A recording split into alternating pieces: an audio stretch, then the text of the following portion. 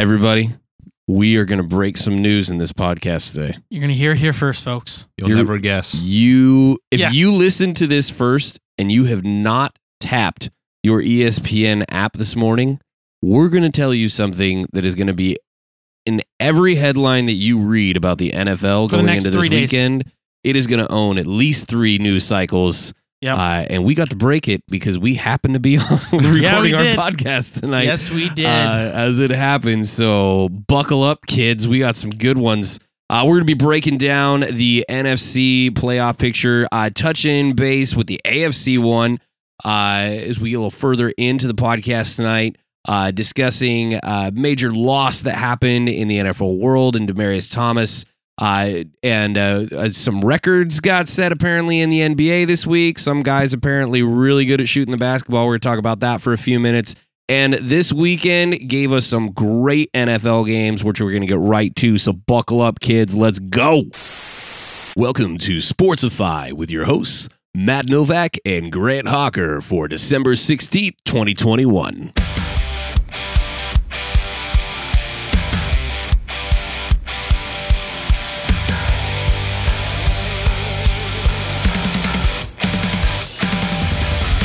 What's up, everybody? Welcome in. Welcome to Urban Meyer Job Watch Week 1. Is this really Week 1? Technically, no, but I think it's really starting to be a thing that we need to pay attention to because it's getting very interesting. He has now been called out by his rookie quarterback 2 times in 1 week in a secondary manner, now he's got an altercation accusation against him with his former kicker. Yep, former. From earlier this season, Josh Lambo is suggesting... Cool name, by the way. Yes, it is. Cool. It has a good name. He is suggesting that Urban Meyer may or may not have kicked him in the leg and told him to start making kicks. I don't know if Urban Meyer's aware of this, but if you injure the kicker, it's actually harder for him to make kicks. I don't know. This guy. This guy is the gift that keeps on giving to those who love to make fun of Urban Meyer anyway. I'll be honest. I've seen a lot of disastrous head coaching hires, but is there one worse than this? Like genuinely, like one with this much controversy and come on, craziness? we can think of one. The rest of his least. staff is losers. Can you blame Wait, them? no, yes, absolutely. Lane Kiffin, when he got hired by, who was that? Was it Tennessee? Then he ran away from the job immediately because he got hired at USC. Oh, it was someone who got hired for the Falcons, wasn't it? Is that what you're talking about? No. Lane Kiffin got hired for a college job and then I know left what the you're college talking job about, because but he I got can't hired remember. at USC. I can't remember who I'm it talking was. about NFL. That's what I'm talking about. Oh, well, you were just saying in general. That's fair. I mean, in general. That's fair. I didn't specify. But NFL bad coaching hires, I mean, as a 49er fan, I could throw Chip and Jim Tom Sula on there. There are bad, obviously bad teams. But volatile? You might be right. But with all this controversy and the coach being the middle of all of it? There was this one time when Coach Shula decided to trade all of his draft picks for a guy who really liked pot. And then destroyed a franchise for literally years. But at least till Drew Brees came to town and saved it. But no, I mean, in the world of bad coaching moves, I mean, this is pretty it's gotta far be the top. up there. I think it's at least top 3. Let's just call it top 3. As long as I've been invested into football, this has been the worst. It has been. This wasn't necessarily something we planned on talking about tonight a whole lot, but it got more interesting this afternoon. We had pure entertainment, and I'm here for it. But we did have some good things happen in the NFL that we want to talk about. We had 3 great games this last weekend. We'll start with probably the most drama-oriented game, and that seemed to be a dud. Looked like Tom Brady had a game in the bag. Looked like it was over. And then the Buffalo Bills outscored the Buccaneers 24-3 in the second half. Came back and tied it at 27 going into overtime. The Bills can't put up points immediately. And then Tom Brady does some Tom Brady crud and hits a wide open Perryman coming across the field on what looked not necessarily like a slant route, but kind of like a drag over the side. And apparently Gone. there was a safety who just went to sleep, and Perryman was gone. Untouched to the end zone on, that had to be a 70-yard play. No, I think it was like 50. It was like 50. Okay. It was in the 50s. He ran for a very long time. Yes. Hits the end zone, game over. No one is surprised that Tom Brady won a football game on Sunday. But I'm a little surprised at how it happened. You don't expect Tom Brady in the second half to only be able to put up 3 points.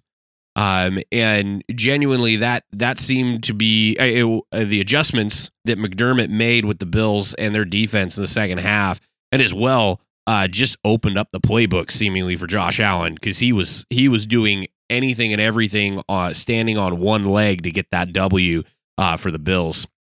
Came off limping. Dude had over 100 yards rushing. Up until that game, had lost every game that he had rushed 100 yards in, by the way. Stat of the week. And I just flat out got it done. He ends up with 293 through the air. I said he clipped 100 rushing yards, 173 rushing yards, by the way, I believe it is the most this year by the Bills in a single game. He ended up with 109, average 9.1. That's pretty stinking good. And a touchdown there on the ground. Josh Allen did throw one pick. That was probably the low point of the night. Threw the ball 54 times. 54 times, which you kind of expect. If you're going to hit 50, it should be in an overtime game. Yeah, and you're probably also going to be down by most of the that game. part too. Yep. Yeah, for sure. No 100-yard receivers. Stephon Diggs did me a solid though and got 7 catches for 74. So I wasn't terribly sad about that. But, looking at overall stats there, pretty comparable on both sides. Both teams finishing with over 400 yards total offense. The possession was ridiculous. It's literally within seconds. You had 32 minutes, 8 seconds for the Bucs. You had 32 minutes, 21 seconds for the Bills. It was as even a football game as you're going to see. Very few penalties, especially for an overtime. I think it was 11 total penalties in the game, and just good football. Well, and I think games like this separate the great from the good teams. Yeah, I think so, because everything is mashed evenly. You're trading blows, and then the one team can get the knockout punch to get the job done. Because I think I don't know. At least with me, I'm finding out that maybe the Bills are a good team, but they seem to be doing some stuff that just doesn't make sense. My biggest concern is that other than Josh Allen having a really good day running the football, they just don't want to run the football consistently. I think they handed it off literally like one time in the first half. Because they like Zach Moss doesn't see touches. Devin Singletary doesn't see touches. They don't seem to have a running back that they trust, which we know is a recipe for disaster in the NFL. You have to be able to run. Where I think it shows the most, because there's one stat that sticks out on the Bills side over every other, and that is on third down. The Bills went 2 for 13. Yeah, you got to win on third down. You've got to win on third down. To contrast, the Bucs go 8 for 16. Have a 50% night there, and then wisely play the field position game and come back the next time. It's Tom Brady basic football. I get that. Bruce Arians not taking a whole lot of chances. Went for 1 fourth down that he didn't make, but 2 for 13. I cannot remember outside of maybe some garbage snow games or high wind scenario in Chicago or something like that, where you saw a team get that few third down conversions and be able to get a W. Maybe a Tim Tebow game back in the day, but with how poor their third down efficiency was, this was an overtime game. Well, the thing that stands out to me looking at these stats is they were 2 for 13 on third downs, but they had one more first down than the Bucs did. They had 27 to 26. And so they're getting it done on first and second down. Yeah, that speaks to the airing it out. I can get that. That they were doing on first and second down often in this game, and how many broken plays you had, because there were definitely some designed runs for Josh Allen, but there's no way in the world they went into that game thinking he's going to run for 100 tonight. No. So there's a lot of broken plays, which is going to happen with any Bruce Arians type structure. Their defense in Tampa just comes after you, and if you can create running lanes for your quarterback, knowing that blitz is coming, they're going to take advantage of it better than most teams, and that's what they did. to keep it moving. So you see a lot of that play action was getting broken up with the blitz, and then Josh Allen just going, okay, and taking off. And good on him. I think he did everything he could to keep his team in the game, but they've got to have a better game plan, because you're right. That is the difference between good and great. Tom Brady kept watching that. He's like, man, he keeps making plays. Man, he keeps making plays. And that, it's great to watch for a while, but eventually it's going to come back down to earth. I think that's what we saw happen there. But a great football game. Certainly, I didn't think that was really going to happen, to be honest. I thought Tom was going to own that, and I was not surprised when I saw the first half score, even though it was 24-3 going to halftime. I was like, dang, I didn't think it was going to be that bad. But Brady's all-time record against the Bills is 33-3. Yeah, I was going to say, I couldn't remember what it was off the top of my head. It's 33-3. I was hoping one of you guys had it. But yep, that's his all. So he's only lost to them 3 times, and he played them twice a year for 18 years. Yeah. So he didn't lose those very often. So that is in the terms of in the words of Aaron Rodgers, I still own you. That's like extra owning. Like, he put the hotel in Buffalo. But that's also the Jets and the Dolphins. Like, he owned the NFC East and AFC East. KFC. Well, that one set the standard for the weekend's games, for sure. 49ers also came out with an overtime win in probably a must-have against the Bengals. This caused some separation to happen between them and other playoff teams. We're going to get to the NFC playoff picture in a little bit. I actually touch in with the whole NFL playoff picture, but we're going to dive a little deeper tonight on the NFC playoff picture. But the 49ers went up 14 in the fourth quarter. I thought the game was over. In cruise mode, had possession, ended up having to punt the ball. And in a series of unfortunate plays, both Warner and Al-Shazir, who play in the linebacker positions, 49ers most of the time are in nickel. But both the inside linebackers there end up coming out for 2 different injuries. Al-Shazir's injury would keep him out for the rest of the game. Warner went out for 2 series, and on both of those series, Joe Burrow ends up leading the Bengals down for touchdowns. I will also note, as a 49er fan, that Ambry Thomas, who was selected in the 3rd round by the 49ers, and I do feel bad, he did get a concussion. But I am going to dog him for some horrible mistakes that he made while playing man-to-man coverage on Jamar Chase. Went high with the hands and twice got called for illegal hands to the face. One time negated a Joey Bosa sack that would have ended the series. Nick Bosa. Yep. So, dang it. Why am I this way with names? He's on your wallpaper on your phone. I know. I love him. I love him. Obviously not very much because you don't know his name. Hey, listen, I do the same thing to what Wilson on my team? You say Justin Wilson, but every it's Jeff time. Wilson. I literally was about to do it again. That's why I said what. Yeah, that's right. I'm just old, and maybe I have Mr. a concussion. Bosa. Who knows? But Ambry Thomas did go hands to the face on Jamar. Negates a Nick Bosa sack that would have ended a series that Joe Burrow was able to take the Bengals down and score on.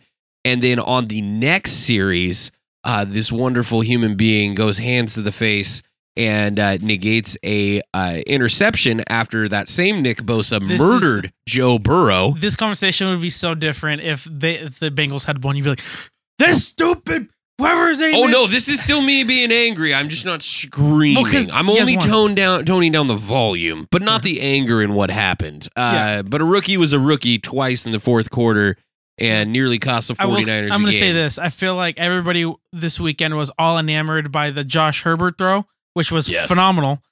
But some love needs to go to Joe Burrow and that touchdown to Jamar Chase that was in the final 2 minutes. It was more impressive in terms of like he was getting pressured. Like Justin Herbert wasn't really facing pressure. He just rolled out and hucked it. But Joe Burrow like dodged the sack and was able to get that touchdown, and Jamar Chase just tiptoed in.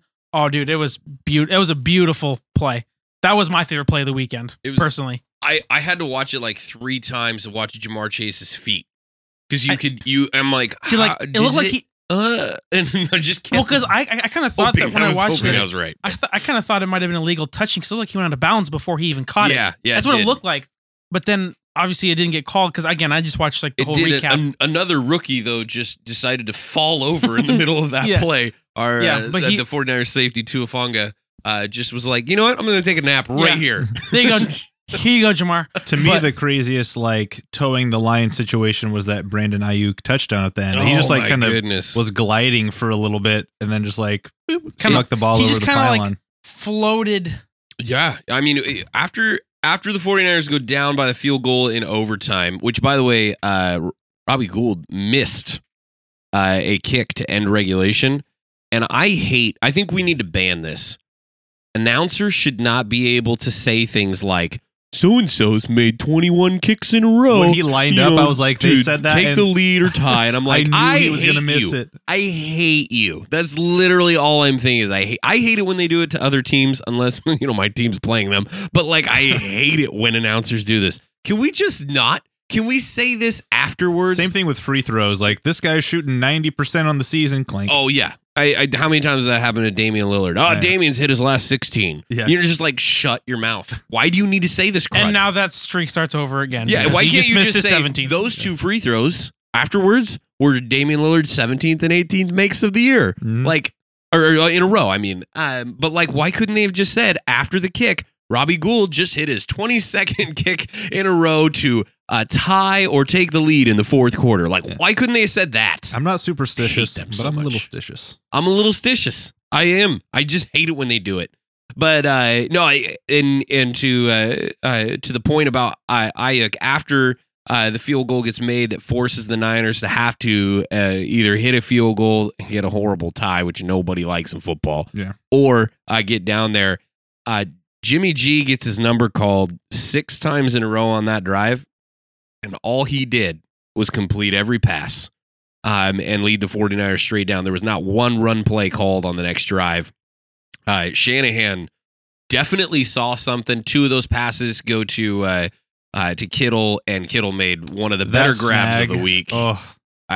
If he wasn't monstrously tall and had freakishly long arms, that wouldn't have happened. He snared that. But that was a good grab. I was obviously rooting for you guys to lose just because, but I saw that. I was like, oh no, they're going to win now. Like, that's the kind of play that just changes the game. Oh, it was pretty sick. He's had 2 back-to-back monster games 183 or 86 somewhere in there against the Seahawks. I think it was 171. It was over 180. I was remember that. Yes, because I looked at it because somebody said he almost had 200 receiving yards, and I thought it was less than the actual number. So let me find it. It's 180 something. Grant's got it.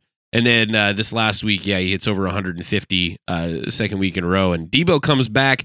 Clearly looked at 181 yards. 81. Okay, and then he got 151. Debo was like 80%. Like you could tell he wasn't there.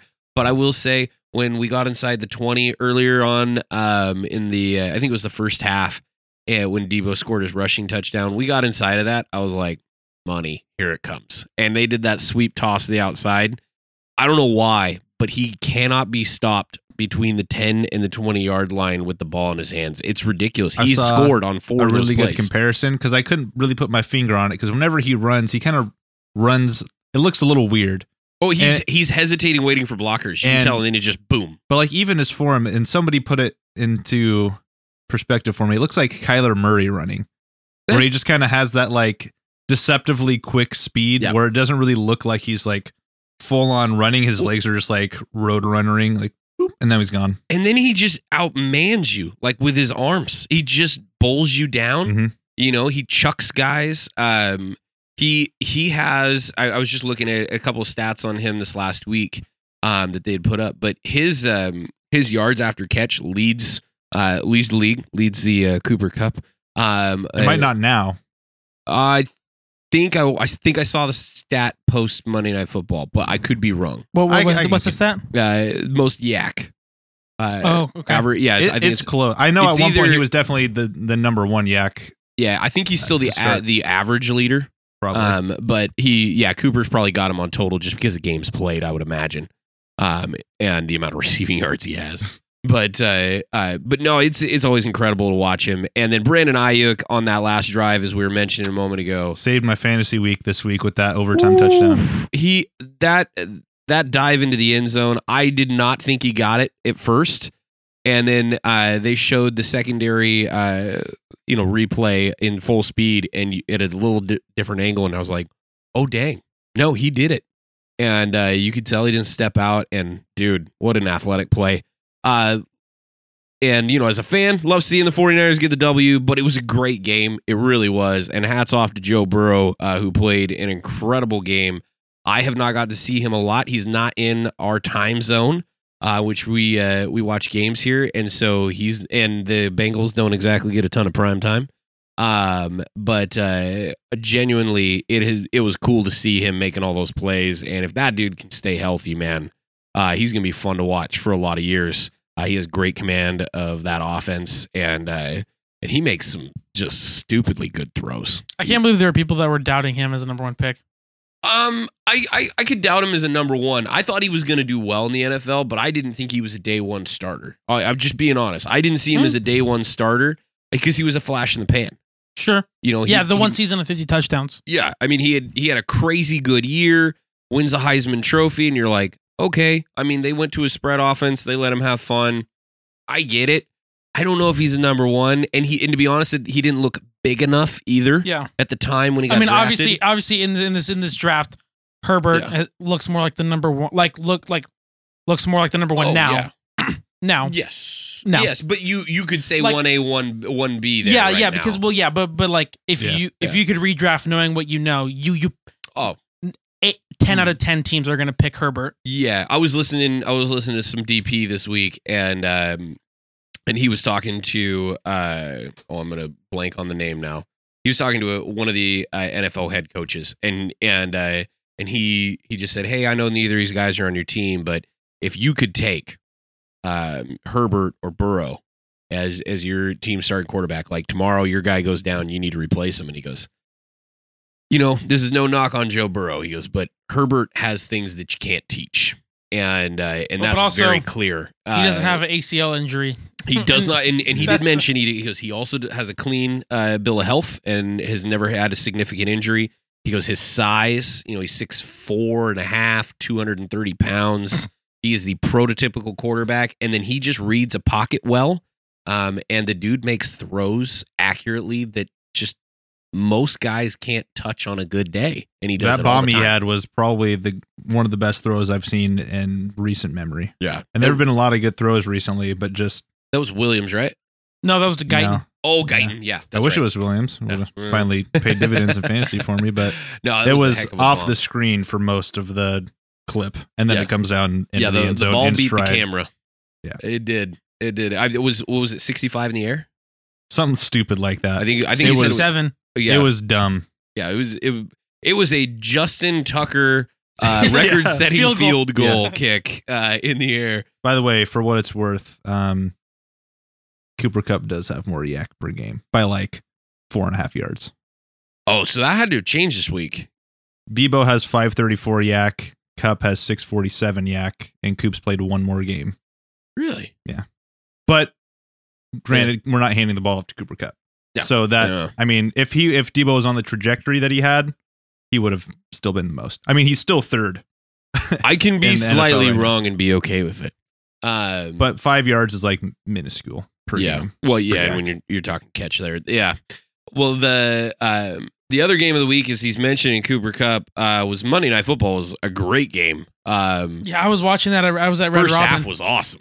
I was watching. Really was. I was at a student's piano recital, so I didn't get to watch most of it. But I watched like the last quarter, pretty much at Red Robin. Yeah. And I was keeping up with the game. And when the Cardinals got the onside kick, I was like, "Oh my goodness, is this gonna happen?"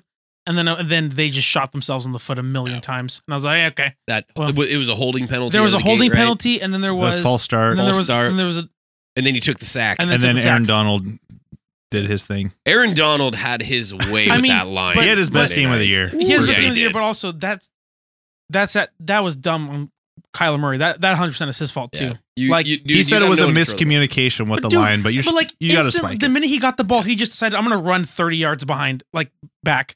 I'm like, what do you think is going to happen? Like when you get out of the pocket, they don't have to be the block. And he was doing the by the time for the Hail Mary and like do the loop and then but like he just wind up. The minute I saw him do that, I'm like, oh, it's over. Yeah. I mean, obviously it was over once the holding and the false start. He gets away with quite a bit.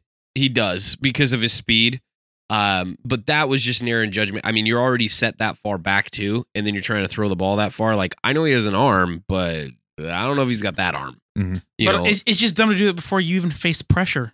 Yeah, no, you're totally right. I mean, I'm like, taking I'm off sorry, like that he is just a bad instantly idea. just bolted. And I'm like, what do you, okay, game over. There's no Shows you how chance. much you trust that offensive line against Aaron Donald, by the Yeah. way. Ooh, and, From the and I can't first blame snap him a of the lot game. for that. Yeah. He got sacked. Did he have first 3 play. sacks that Yeah, game? 3 sacks. Yeah, and I don't know how many honestly, pressures, only probably because a because he's Kyler Murray avoided so many. Oh, I'm sure. I genuinely like he played out a lot of those. I also thought one play that he made was really the running out of bounds with 1 second left. Holy, talk about cutting it close. I dude. couldn't tell if he got lucky or if he They was gave like, him- if he peeked up at the clock. He said and- he was watching it. Okay. He I mean, did say he I was believe watching him, it. but he also Yeah. didn't snap or spike the ball when he should have. So I don't he know what said to he believe was he said it like 3 or 4 seconds. He was up looking at the clock. He gave it a look, saw it out of the corner of his eye, and then kind of watched it as he was getting close, and then just tapped. He said I was just getting every yard I could. Not gonna lie, I was partially like, I was upset that they got the field goal at the very end because I'm like, how did we Sure. just let that happen? But at the same time, Sean McVay has that halftime lead record where he hasn't like lost. He's like, at this point, He's undefeated. yeah, it's like 47 wins in a row or something with a halftime lead. And I was like, I had the tweet ready. I was like, okay, is this going to be the number 1 seed in the NFC versus the Sean McVay like halftime lead record? And then they tied it. I was like, okay, at least if we lose, I don't have to worry about that streak ending. But I was not too pleased with that, but turned out in our favor, I guess. Yeah, I mean, you gotta love it. All these games coming down to the last play. Somebody's got to make something happen, and does, be it if it's the Rams defensive line. No Ramsey today, or I guess not today, but this week. yeah. No There's Higbee. Whole bunch of people that decided to get COVID this weekend, the NFL is already preparing some different protocols for the playoffs. NBA because they are as well is very getting hit pretty concerned hard. about it. And yeah, the NBA is saying that they're expecting a whole lot of bad stuff to happen in January post Christmas break and those extra days off that they give NBA players around Christmas and New Year's. But no, we're going to talk about at least one team tonight that's missing. I think it's 9 starters currently on the COVID list. In the NBA? No, NFL. Oh. In the Um, NBA, I know the Bulls are Yeah, Chicago. devastated. They're postponing games, which is Yeah. screwing me You know, for fantasy. I don't have like any Bulls on my NBA fantasy team, but I don't I have a have whole bunch of people that are playing the Bulls. True. So that's been kind of True. hosting me this week. But anyway, no, those were some three great games this week. Want to get into some other stuff. This last week, the Ducks decided to go ahead and replace the exiting Mario Cristobal after his 3 years. We talked a lot about last week about the Ducks hiring or going to be having to hire somebody. And there was a lot of speculation on what was going to happen, in terms of the change. Were they going to go for a big name? They're going to make a big splash. they're going to bring back someone. Yeah. And, it doesn't sound like with Chip Kelly it ever got to a point where an offer was going to be made. But what was really interesting is the Ducks had apparently decided on Justin Wilcox from California and offered him the job. He said no initially. They asked him to sleep on it. He agreed to. He came back on Saturday morning. That was Friday night last week. Came back Saturday morning. He said, "Hey, I slept on it. I think I'm going to pass." And they said, "Well, take this into consideration." Threw a whole bunch more numbers at him. We're talking some record-setting assistant coaches pool money, some Lincoln Riley-esque things like 24-hour private plane access, some other things. I no joke. They put it all on the table. They wanted their guy. I mean, it was ridiculous, which is, to me, he's doing an okay job at the University of California. I don't know that that's a awesome hire. I know that Justin Wilcox is a hometown guy from Junction City, literally about 15 minutes away from the Ducks stadium there. And yeah, okay, if that's your guy, I guess that's your guy. But he said no again. And so they said, "You got to be kidding me." And they went to their second choice, which was Dan Lanning, 30. What is he, 34, 35? I think he was one of the two. But defensive coordinator from Georgia. whose defense averaged a whopping 9.8 points surrendered on the year per game. We talked about it last week. I'll take that. Georgia only had one bad game all year. That last one, Alabama. But they go get a guy that they feel really confident in. The word is that Wilcox and Lanning were 1A, 1B scenario. And Lanning was lobbying hard for the job, wanted it out of the gate, said, he was excited to have the opportunity to make mountains move. I'll be honest. To me, that's more exciting than someone who you have to bribe with every single thing. Like you want someone in your building that wants to be there. Yeah. Yeah, absolutely. And I think that's exciting to the fan base. I don't think the fan base, you can pitch the whole hometown hero garbage to us all you want. We want a winner. We don't care if he's from here. We don't. It's different than a player. Sometimes it's nice to have Justin Herbert. Yeah. Sure, yeah. But, guy that comes right out of literally lived 10 minutes from the stadium his whole life. But a coach, who really cares? I mean, the winningest or the highest win percentage coach that we have in the history of the Ducks program is a guy from New Hampshire. If at 49-7, I believe, with Chip Kelly's record when he was there. And then he surrendered it to a hometown hero out of Coos Bay and Mark Helfrich, who had one good year, got us into the college football playoff with all the team that Chip Kelly had left behind. I forgot about him. And Helfrich went in and legitimately had one good year and then turned it into a dumpster fire in 2 years after that. Oh my gosh, I forgot that man existed. Yeah, that started Willie Taggart, and that got us to Mario Cristobal. Wow. So,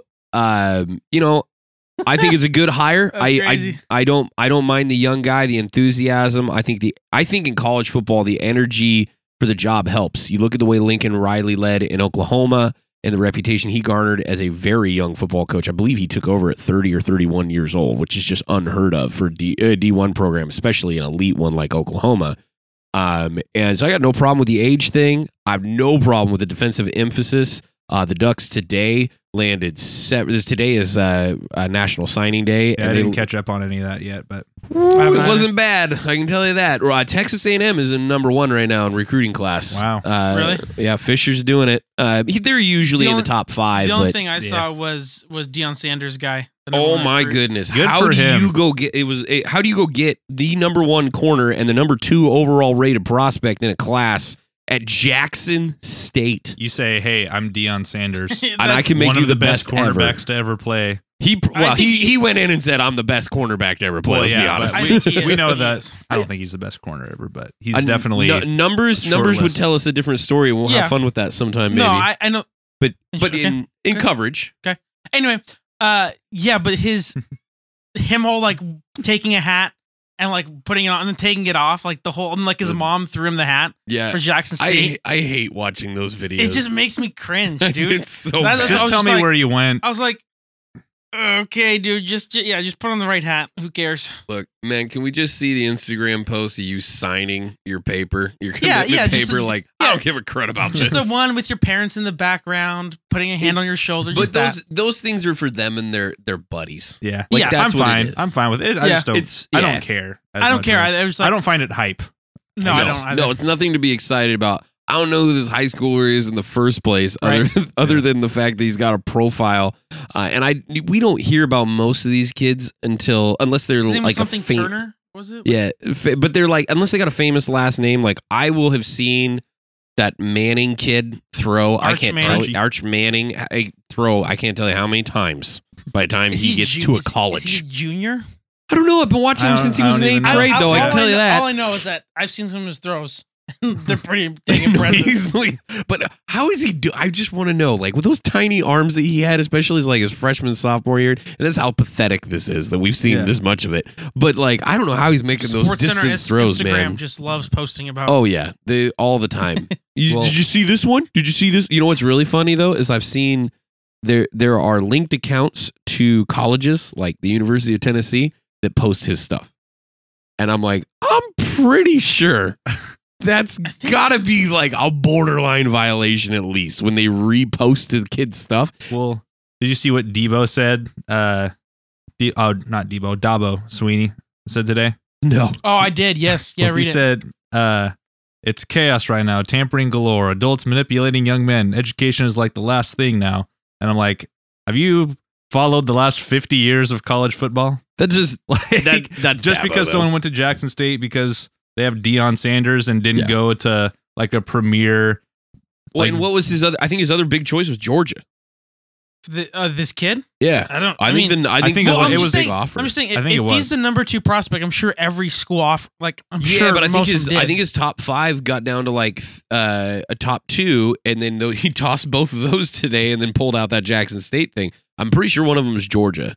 I'm just saying, if I was Georgia, if I was a Florida State. recruiter, Florida State was the other one. That's if, right. If I was a recruiter from that team, I would definitely been upset. Like seeing, Oh, the, yeah. like, oh, he's gonna. Well, I lost I to kinda like Deion it. Sanders at Jackson State. I kind of like it too because it kind of like flips everything on its head. It's like, hey, you know what? Things might be a little different now. No, mean- I really do like the Yeah. fact because like I always You guys have been hawking these kids for how many years yeah, now? and, like, Yeah. I like I that a get lot. it. Like it's especially something I like in the NFL too. Is like I'm always root for the underdog for the most part because like if I'm gonna get tired if the Chiefs go again and again and again. I'm gonna be tired of it. I'm gonna root for the team that's never been there or Yeah. that kind of stuff. So in that same vein, I'm super excited that Plus, that- for him, it makes sense because I'm basically going to cornerback university. Yeah. Like, Yeah. if I want to get prepped for going to the league, I get Well, it. I get it. well You know? the guy that he's a wide receiver. Cornerback. He's a corner. the Yeah, guy that he went to did- Jackson State is Jackson a corner. State. He's a corner. Yeah. You Because- saw him catching all those passes from another team's quarterback. Are you sure? Yeah. Because because there was one where dude, I swear there was one. He's got hands. That's why he's the second Dude, overall because prospect. I saw him catch one and walk like just like Yeah. eyeball it, catch it and walk into the end zone and start celebrating. Yeah. So he's. I want to explain this in layman's terms. Okay, and not to don't- insult Grant. No, do but not just say talk to me like I'm he's 5. Calvin Johnson, but he plays defense. Dude, okay. Then the video that I was that He they probably did play both sides of the ball though. Okay. I was Okay. I was just having fun until I said that. because I saw it because I am 95% sure like this was he was catching the ball and ran it into the end zone like not the opposite way like Yeah. caught it. I mean, any star athlete in high school they is playing play both both. ways. So but because I watched it. I mean, I watched it with no volume and I'm like, oh, so he's a wide receiver. Okay, but okay. The it's too much fun. I was just giving you a hard time Yeah, I because know. I knew he played both sides of the ball. Okay, I did not. So there you go. but I mean that's probably why Deion wants him. That's what Deion did. So Yeah. I did want to take Play a some moment baseball? tonight, and we haven't been on since it happened, but just say R.I.P. to Demarius Thomas. Passed away Yeah. this last week. They haven't figured out and released everything yet. I know there's still an autopsy pending and all that kind of stuff, but does appear passed away from possible stroke at his home. seizure, I think, is what it was. Yeah, or sorry, seizure. I that's another thing I get confused, and I apologize for that. But this is a guy who spent 10 years in the league, averaged 1,000 yards a season, 6 touchdowns, and was nothing but a consummate professional until he just couldn't play the game anymore at an elite level. And dude won a Super Bowl with Peyton Manning. Had a heck of a career, a career that any wide receiver would love to have, know that they were going to have coming into the NFL. And that's a huge loss for Bronco fans everywhere. And we were all sad and shocked to hear it. He was like, what, 33 years Yeah, old? he's 33, almost 34. He would turn 34 on Christmas. Yeah, Insane. I was with Matt and I'm like, I saw like some tweets. It was before it was like news. Yeah. I saw some tweets. It was like, please let these rumors not be true. And like that kind of stuff. I'm like, what is that for what? And then I'm like trying to figure this out. And then there's this football page that I follow that breaks news like every second. And then they posted that and I was like, no way. And then 5 minutes later, the NFL posted about it. At this point, if that stuff gets out, it's pretty much true because Yeah. that's like what happened yeah. when Kobe got in that Right. accident and passed Right. away. I was like, no way, right? And then you're like, well, it gets to a point where That'd be The pretty right- stinking made up. the right sources Very get a hold of specific, it. yeah. It's Yeah. pretty much a wrap until they make the official. Yeah, But- that was sad to hear, and you see all these great posts about the man that he was, and I think as fans sometimes we get jaded watching the. I'll throw a few guys under the bus here, Antonio Browns of the world, You get tired of hearing about athletes and their stories like Michael Vick's. I know I'm digging a little bit there, but it's sad when you don't hear about all the great things that a person does till they pass away, and you hear all these negative things from other athletes and how athletes in general get portrayed. And there's so many great guys out there. And so again, rest in peace, Demaryius Thomas. So many great stories. And we look forward to hearing more of them. I'm sure that this is the type of thing that we're going to see a doc on, and I look forward to hearing so much of his story that I didn't know, and I know so many fans out there probably were unaware of. But this heavy week for the Broncos, and I want to also just say what a classy move, not only by the Broncos to go out with 10 guys and leave the open spot on the field, but incredibly classy by Dan Campbell and the Lions to decline a penalty there. That was cool. Right out to start the game there on Sunday. And then everybody just taking the moment to acknowledge the guy. And the fan base obviously largely aware. They sold that game out. The Lions haven't played in a whole lot of sold out games this year, and maybe outside of Green Bay. I saw some really cool sign that a Lions fan had, and it said like this: we're all fans of the Broncos today. Like this win is for we're all rooting for. And then they said this one's for DT or whatever. Yeah, that was super cool. Yeah, good on them, and you love seeing everybody come together. I'm sure that was a huge blessing to Demaryius Thomas's family. And some other somewhat sad news on a completely unrelated note. I was very sad this weekend watching the Timbers play Saturday afternoon. For 90 minutes, I just sat there in frustration, like, why can't they get one across? Why can't they get one across? Yeah. Timbers went down 1-0. Like 20 minutes into the game? Yeah, and 25. And it didn't feel like they didn't have a chance. There was shots taken. There were some close calls. And you're just like, oh man, almost. And there was almost the entire match. And then 4 minutes into stoppage time, they put one in the back of the net, and you just couldn't. Mora there got was 5 seconds left. Yeah, literally, they were gonna blow. They were gonna blow the 3 whistles. I think if it would have cleared on that possession, it was over. Yeah. And so, but Mora gets a put-in opportunity, sinks it. Was a frantic. They were just taking shots and just kicking everything. And it got blocked twice. Right deflection just comes out to the side. Mora's in the right spot, puts it in, forces it into overtime. They go in through the 2 15-minute overtime sessions, and it goes to penalty kicks. And oh my gosh, my heart just got broken watching the Timbers unable to sink kicks. And it really just, Steve Clark had a bad day. I mean, the one goal that did get in, that dude blocks that twice on Sunday. I mean, that's a no doubter stop. Well, but and also I was just thinking like how like just the size difference between Clark and Johnson. Like Johnson's freaking huge. Like he just like with his hands halfway out is like. But Clark's instinctual. That's his style, he's so good, and genuinely has had a great season for the Timbers, but just had a bad Saturday. And New York ends up winning it on penalty kicks. They got it done when they needed to. I was so excited because the Timbers put in Valeri. Yeah, and who was in on, by the way, took one of those shots that did deflect. Yeah, at the end of regulation. What did they put him in like 85 minutes? Yeah, I mean, literally, we're just like, all right, well, nothing else is working. There we go. And it was his last match playing for the Timbers. Yeah, clearly, the end of his career. He's retiring. That one really sucked to see him just like sit there on the turf the field, and then to see him take the third penalty kick and miss get it blocked. That was brutal. I mean, you just felt like if anybody was going to make one, it was his day. And win or lose, at least he could have put it or left it all out there. And I sure he would have loved to have that one back.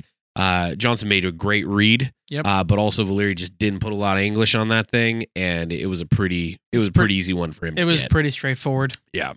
But Timbers did make an unexpected run there. You can't be sad as a fan when your team is in it and that close the end. When Mora hit the goal, me and my buddy was over. We were both sitting down because we were upset. We're like, I mean, they did like the Timberwolves will lose because they're just passing the ball to New York every possession. Yeah, they Like, seem to lose a lot of possessions. I was like, so we're like, whatever.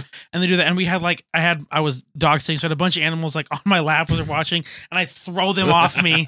And like, I scare all of our animals, like the million animals that are in my house. And they're like, what the heck? And we're just like high fiving and hugging. And we're like, oh my gosh, what did we just see? And then the penalty kicks, and then there was just silence in our house, in the house. Yeah. We didn't say anything for like 5 minutes. I really did. I needed a few minutes to recover. I was really sad. Yeah. But you just kind of felt it coming after that first one got blocked. But, Yep. Again, good season on the Timbers. We'll be looking forward to next year. I know they're going to be doing a little bit of revamping with that roster. They made the most out of some difficult stuff. Espria coming on this year and filling the role of goal scorer. Yeah. Ended up being top 10 in goals scored on the season. Well, the schedule's already, as did Blanco. the schedule's already out. Yeah, for next year. Yeah. So, and like, it's like the earliest start that they've had. Right. It starts in February, I want to say. Right. And it's also because of the mid-season tournaments and where those are positioned, that ends up making the MLS schedule a little more drawn out. And so I forget they're who we're wanting to playing. finish. I think they're also wanting They're what I've finishing heard in is November. they're trying to get it so the MLS championship is on Thanksgiving. That would be a brilliant move by the MLS. Well, but but there's going to be the Thanksgiving games. Like, but just play football it, reigns supreme on holidays. Put it whenever the Lions are scheduled, and it won't matter. Hey, Jameson, you know who the greatest shooter in the history of the NBA is? Steph Curry, and it's not even a debate. Yeah, Shaquille O'Neal, baby. I saw somebody make a pretty good point today. Might have been Nick Wright on First Things First. He made a good point. Oh my gosh, that's a first. And he said, of all the sports debates that are out there, who's the GOAT in football, basketball, baseball, who's this, who's that? The one undisputed thing is that Steph Curry is the greatest shooter of all time. Yeah, I don't even understand how old you would have to be and ignorant you would have to be. I don't mean to be an ageist there, but how old and ignorant you'd have to be. There is a lot of people who are older that gatekeep sports. That's a good term. That's 100% the term for it. Just like there's people like, well, it's the people that say LeBron couldn't play in the 80s or the 90s. I'm like, come on. Like, he's the size of Karl Malone. Yeah. And he's jumping from the free throw line. Yeah. Like, okay, you had MJ. Now imagine a couple inches taller, like 30 pounds heavier, and still doing the same thing. Did you see how he elevated to get that block? Man, that chase down. And dude, he had it from the moment he took off. He had 3 blocks in that game. Yeah, and him the last 8 games has averaged like 28 points, 7 assists, 8 rebounds, or something like that. Yeah, if you want to do yourselves a little treat and just have a moment, go watch that chase down in slow motion. When he swats it over his head, he looks like Thanos over the top of Spider-Man. It's incredible. Yep. Like you should have been very excited about that reference, by the way. I was very excited about that reference. Yes. You were not to turn a Steph Curry conversation into LeBron Marvel. James talk, but we went a few directions with that. But no, he did pass Ray Allen this week for the most 3-pointers made in the history of the NBA. Night. And we were not surprised, not shocked. All knew it was coming. And he did it in 789 games as opposed to, I think, 1,300 that Ray Allen played. Literally almost half. The question now is how big can you make this? I think 5,000 is not out of question. I think it's out of the question, but I don't think. I think 4,000 isn't out of the question. I don't think 4,000 is because he's gonna. I'm trying. Wait, what is the number? 2,794. Yeah. I mean, he has more now because I know he made more of that game. Your point is valid if you think about it in certain ways. Like Steph is at some point not going to be a point guard. Okay, like to get there, he's going to have to be relegated to a Ray Allen shooter position to get to those kind of numbers at some point. Because those ankles aren't going to hold up, man. Father Time, it comes for all of us. I would have also said that even a few years ago with him because it was really bad for a stretch. Mm-hmm. So, but there will come a point, but I don't think it's going to be anytime soon. But for a guy like him, though, it is hard to switch from a 1 to a 2, and maybe not as much in today's NBA. It's totally fair. But over time, like you haven't seen a lot of point guards successfully transition over to the 2 that are used to having ball in hand. all the time. That said, you could give that dude the ball anywhere on the court and he can make the shot. I understand it. But to design an offense where he can actually be out there for 25 to 30 minutes a game to get the amount of volume he'd need to get to 5,000, that would be my concern. Because once he gets into 37, 38, 39, even if he's taking the Tom Brady diet, I mean, Tom Brady don't run. So yes, he does. He really wants everybody to know that he does. He was calling out Peyton Manning for the Madden ratings adjuster for elusiveness or something like that the other day. It was pretty awesome. There's a difference between being elusive and running. But I'm trying to see like on average how many threes he makes a year. That's what I'm trying to find. But it's just saying average threes a game. Like, but that's not helpful. It would be interesting to see, like, and consider those numbers. I mean, he did have a season where he made 402, which is the record. Woo. So I'm gonna guess, if he does that, I don't think they'd have to design a special offense for him. Doing it every year. So here's the crazy thing is, he can pretty regularly average about 300 a season. Okay. I mean, you could even do basic math now and say he has now 2977. So he'd have divide to do that by it, however many seasons he's played. I don't know that number off the top of my head. If he averages 300, you have to do it for 7 more years. And he is what years old? 30, 32, 33? Something like that. I'm going to pull that up. I just don't see him holding the average. I don't think, and I understand it would average out. So there might be a point in which he hits 200, another year he hit 400 or close to. He is 33, birthdays in March. Okay, so he's going to hit 34 this season. Can he play till he's 40, 41, getting those numbers? I'm not going to say no because we can't do that anymore to athletes because Tom Brady's a jerk. Yeah, and the thing that we also can't really tell, because now he's shooting at a higher clip than he ever has, making more per game than he ever has. But I think right now he's making more per game than he ever has because there's this other dude that used to stand right next to him that drains threes at a just a solid percentage. Yeah. Who hasn't been playing and is coming back. Yeah, he's going to take some of that volume. He's going to take some of the volume. Yeah. But there's also, I mean, obviously the NBA has already kind of transitioned this way, but I don't think it's going to slow down as far as volume shooting. You're saying 5,000. I think 4,000. I think 4,500. I mean, 4,000 is a definite for me. Yeah. I think 4,500. I think the number is somewhere between 4,000 and 5,000. I'll be the most pessimistic, and I've got time on my side, so I got no problem being. If he gets to 4,500, then he's in. I'm going to play until I break the record mode. Sure. Which for him could be 2 years.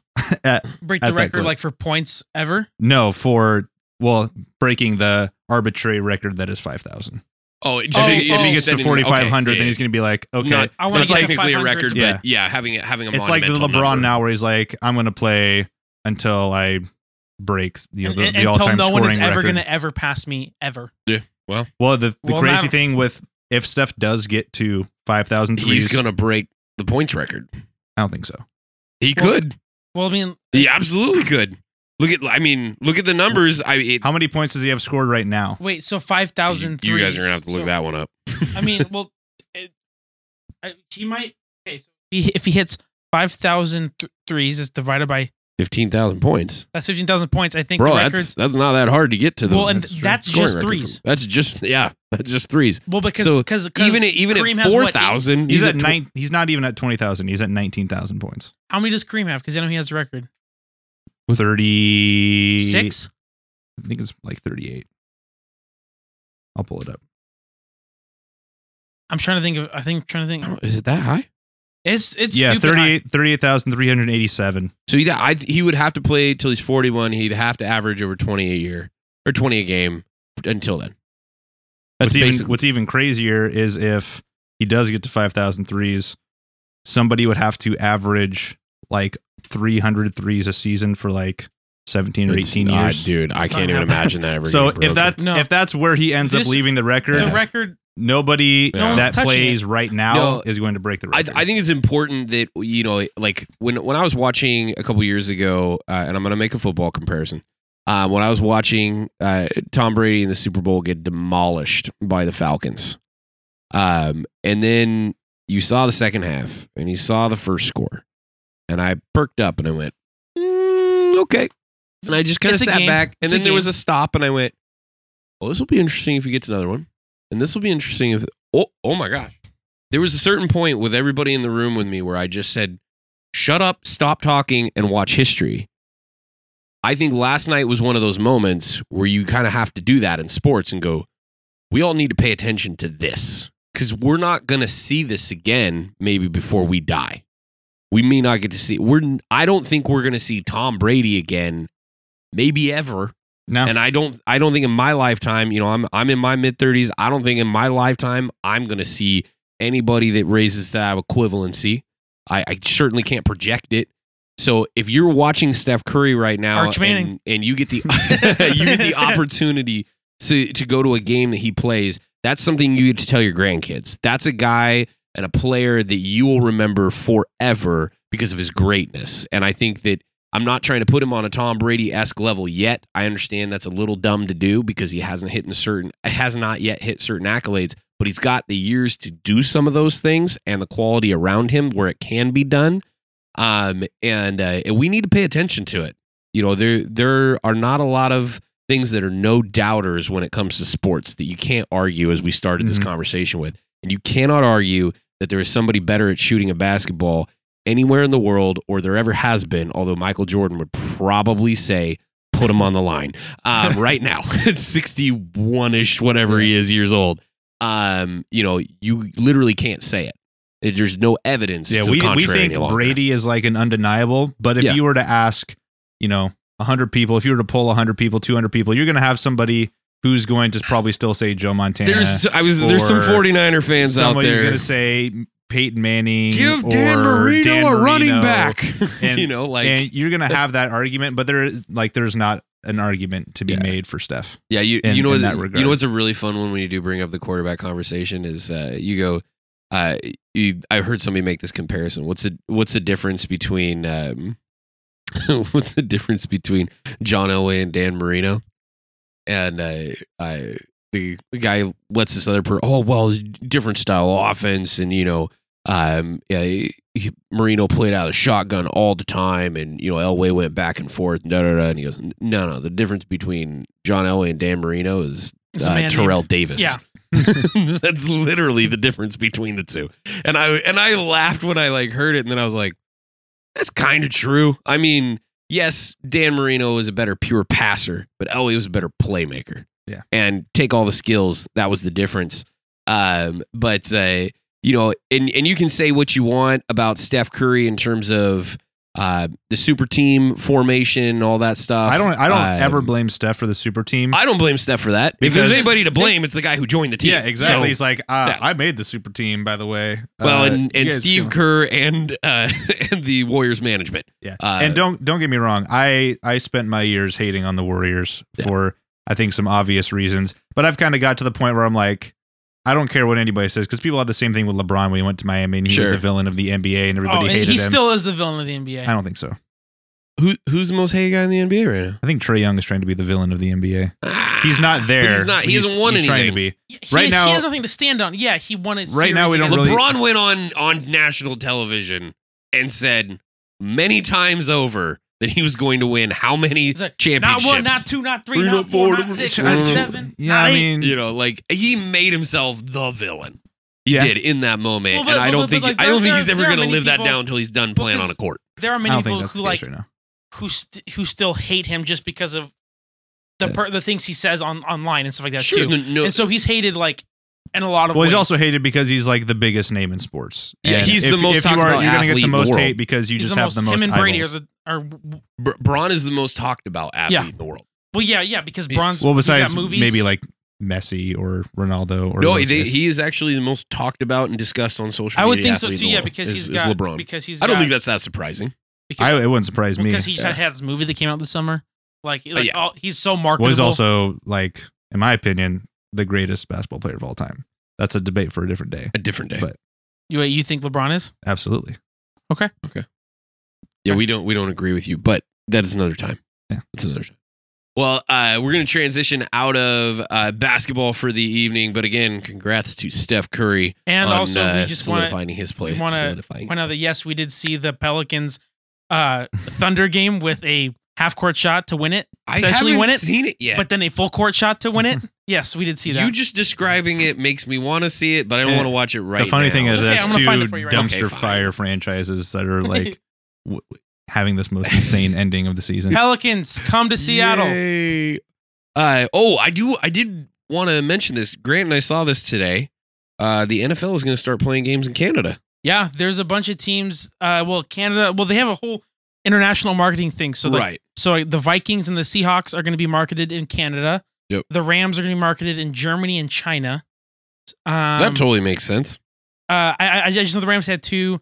There's obviously the Jaguars are going to be in London. Germany does have a league.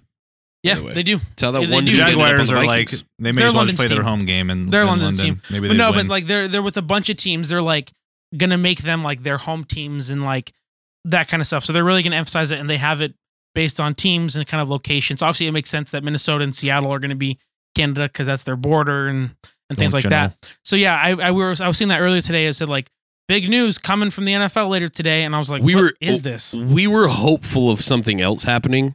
An We expansion really team. wanted the Jaguars to move to Toronto. That's what. Yeah, because the realignment that. would be this: Miami leaves, joins the AFC South, and then the Jaguars go to Toronto and they join the AFC East or North or East. I think It was East. That would make sense. to me. So they Yeah. replaced Miami. They basically just swapped divisions. Then Miami would maybe finally have a chance to do something. Fair point. Yeah. I mean, So that's what that division's tough this year, though. We're gonna talk about it in a second. But yeah, that was a big news today. I did see they also that cap bumping up a nice little chunk. What is that? 25? 25 million. Yeah. I did make the point to my friend Mike because the 49ers have hit the cap, and that's because of the amount of players they had to sign because of injuries. Yeah. So they're like right at or maybe owing a little bit, which not a big deal. You can take off. I think it was like $2 million.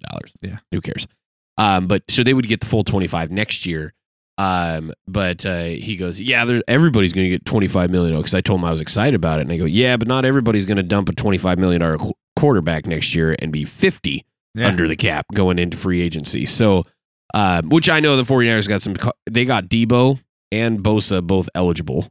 They got Laken Tomlinson, who's playing left guard next to Trent, who outside of one game has been money all year. Which, by the way, So- with how I didn't get to mention this when we were talking about the Niners earlier, with how Shanahan is kind of, I mean, they knew how to use Debo before, but now they really know how to use him. That's going to be a nice little chunk of change right there. Oh, yeah. Okay, so this is just inside the other 3 points. They were trying to foul SGA, and he just throws up a 3, and then Yeah. Oh my god, That's the craziest inning so far. That's So some far, bad defense. By the way. That's just horrible defense, which the NBA usually sucks at defense as a rule. Yeah. But especially bad teams, and that was really bad. still none as bad as the Blazers for defense, though. Let me tell you. I don't want to talk about it. Let's not. Let's move I on. know Blazers tonight. Playing the Grizzlies right now. Are they losing still? Because they were earlier. It was tied. It was tied at one point, and then I pulled it up, and we were down 12. 55, Oh, yep, 47. game over. I don't want to know. It was 113, 103 Grizzlies. Awesome. So What was that, like 7 anyway, in a row? Go Blazers. So looking at real quick at the AFC standings, we said we were going to get into standings tonight, talk about the playoff outlook for the NFC in particular, but just updating with New England is at 9-4. Tennessee still sitting in there at Is that second. Bill Belichick's music? It is. Bro, we're shaping up for a Bill Belichick, Tom Brady Super Bowl. Oh my gosh. I'm here for it, dude. That'd be crazy. I don't even know what I'd root for. I don't know either. I have no idea. Could I possibly be rooting for the Patriots? No, in at the this Super point, Bowl? I go for absurdity, and I'm Yeah. going for Tom Brady 8 again, Super Bowls? like I did last year. Dude, 8 Super Oh Bowls? my gosh, I don't know. I'd have to wrap my mind around a thought. I don't have a thought yet. Tennessee comes in at second, 9-4, leading the Henry might be back soon. AFC South. What? Soon? That's what I've heard. I'd heard sometime in January. Well, We talking that's January that's still? 4 weeks away. Okay, good, because the 49ers have to play the Titans coming up on a Thursday night game. So probably no not. thanks. Probably not that soon. Let's but go, like, Henry. Come back. but like- Come back, Henry. No. it's now becoming like a thing where they're like, the Titans are terrified of still that here dude. and they're not that great right now, but Henry's coming back, and I was like, oh, I don't know. we'll see. The Chiefs, 6 wins in a row, 9-4. I don't think we're surprised at this point. Baltimore on the downslope. Also, Lamar threw 4 passes in that game. Well, went out with an injury. He is day to day. Is it ankle? Yeah. Yes. Yeah. Did you guys see that? They will also play the Rams Huntley at some point. Huntley did his best to imitate Lamar Jackson. Yeah. That was a nice run, dude. Yeah. I mean, it was only 4 yards, but he ran 80 yards to get there to get the 4 yards. Yeah. It was crazy. Baltimore though 8-5, also leading their division. Chargers, they're surging. 8-5. No pun intended. And guess who they're playing? Kansas City. Let's go. They That are game- at home against Kansas City. It's going to be such a good game. It's going to be a great game. We have a good Thursday night football game, ladies and gentlemen. Yes, we do. That's coming up this Thursday night. Tomorrow. I will definitely have that on in my house tomorrow evening. Other game of the week, Indianapolis coming off a bye at 7-6. Jameson, this is your Penn State. Hosting. You know how I was rooting for Penn State. This is Hosting this New is my England. AFC team right here, baby. If Indianapolis is going to make the playoffs, it has to win games like this. They've got to surprise somebody. And again, Frank Reich's had 2 weeks to plan for New England. New England is whole. The Indianapolis is whole. Carson Wentz is as healthy as he's ever going to be. It's at Jonathan least Taylor's not ready in to roll. Foxborough. It's not in Foxborough, so Indianapolis does have that benefit. But they've Well-rested got Jonathan to Taylor. possibly win this. And to touch on why, Buffalo with that loss to Tom Brady the other day falls to 7-6. They are the 7 seed, and then sitting there waiting for somebody to lose is Cleveland at 7-6, who did get that important win against Baltimore after Lamar went down. Baker on COVID watch right now. He is on COVID watch. Might be a blessing for them, honestly. Yeah, it could be. He has not been playing well. Cincinnati also at 7-6, sitting at 9. Denver sitting at 7-6, at 10. That's a very good defensive team if they can put some offense together here. Kind win a of couple. sneaky, honestly, right now. But by the way, Denver playing Cincinnati this week. Massive game. At home. I do actually like Denver in that game. I'm not a at betting home. man, but I would reckon I would probably That take one the same. is basically a toss-up. I think it's a 1.5 point favorite at this point. And then we cannot rule out Pittsburgh sitting there at 6-1. We want to, but we can't. I think we all kind of. Well, maybe you didn't agree last week, but I think Matt and I both agreed. Maybe you did that. Of the teams that are kind of hanging there, we thought Pittsburgh's probably going to kick the bucket. Okay. I've not been a fan of the Steelers all season. Okay. I've been they didn't do anything to get better. Blah blah blah blah. They are playing the up and down Tennessee Titans this week. That's another great game to watch. I mean, there are so many good games this week. There's just It's so many absolutely ramifications of what this means in 3 weeks or 4 Vegas weeks. is playing Cleveland. Yeah. And Vegas is not by any means mathematically eliminated. Miami's still 6-7. Both those teams are. They're on a little bit of a tear too. Defense and they're is playing the crazy. Jets at home. They win that game, and they're right in the They're conversation. 7-7. They could be They in the win that. 10-11 slot somewhere in there right after this week, depending on how the chips fall. All of those teams, by the way, that I just mentioned, are playing each other if you look at it. Again, Las Vegas playing Cleveland in the 8. Denver and Cincinnati, the 9 and 10, playing each other. Pittsburgh is playing Tennessee, which I know is well above them, but that is an all-important game for everybody. And then Vegas playing Cleveland again. I mean, it just Miami against the Jets. All of them playing, and then the Jets are playing. The Jets are the next one after Miami. They're pretty much the only ones it goes eliminated. a bunch of 7-6 and 6-7 teams, and then the Jets are at 3-10. I do want to congratulate Grant and I. We did correctly predict the first 3 teams to not make the playoffs. The Jets, Houston, and Jacksonville were all 3 teams we said we're not going to make it. I'm looking at the AFC standings, and I remember my playoff teams. The only one that I've been wrong about is New England. I thought they weren't going to make it. I thought Cleveland was going to be much better. The one team that we disagreed really strongongly on It was the Steelers for one. we did disagree about the Steelers. What was but the other we one? also disagreed about Denver. I said 9 and 8. And you gave I was me like a 6-11. Yeah, I was like you 6-11 did or not something like like that one. No, I didn't. I did not. I mean, I still don't like this team at all that much. But before we get too super far, tight. considering those records, I'll share with you guys one of the little stats of the week. Yeah, that I hit that have. real quick before we transition to the NFC. So as we're kind of talking about how close this race is, like literally down to the 13th team my in the goodness. AFC.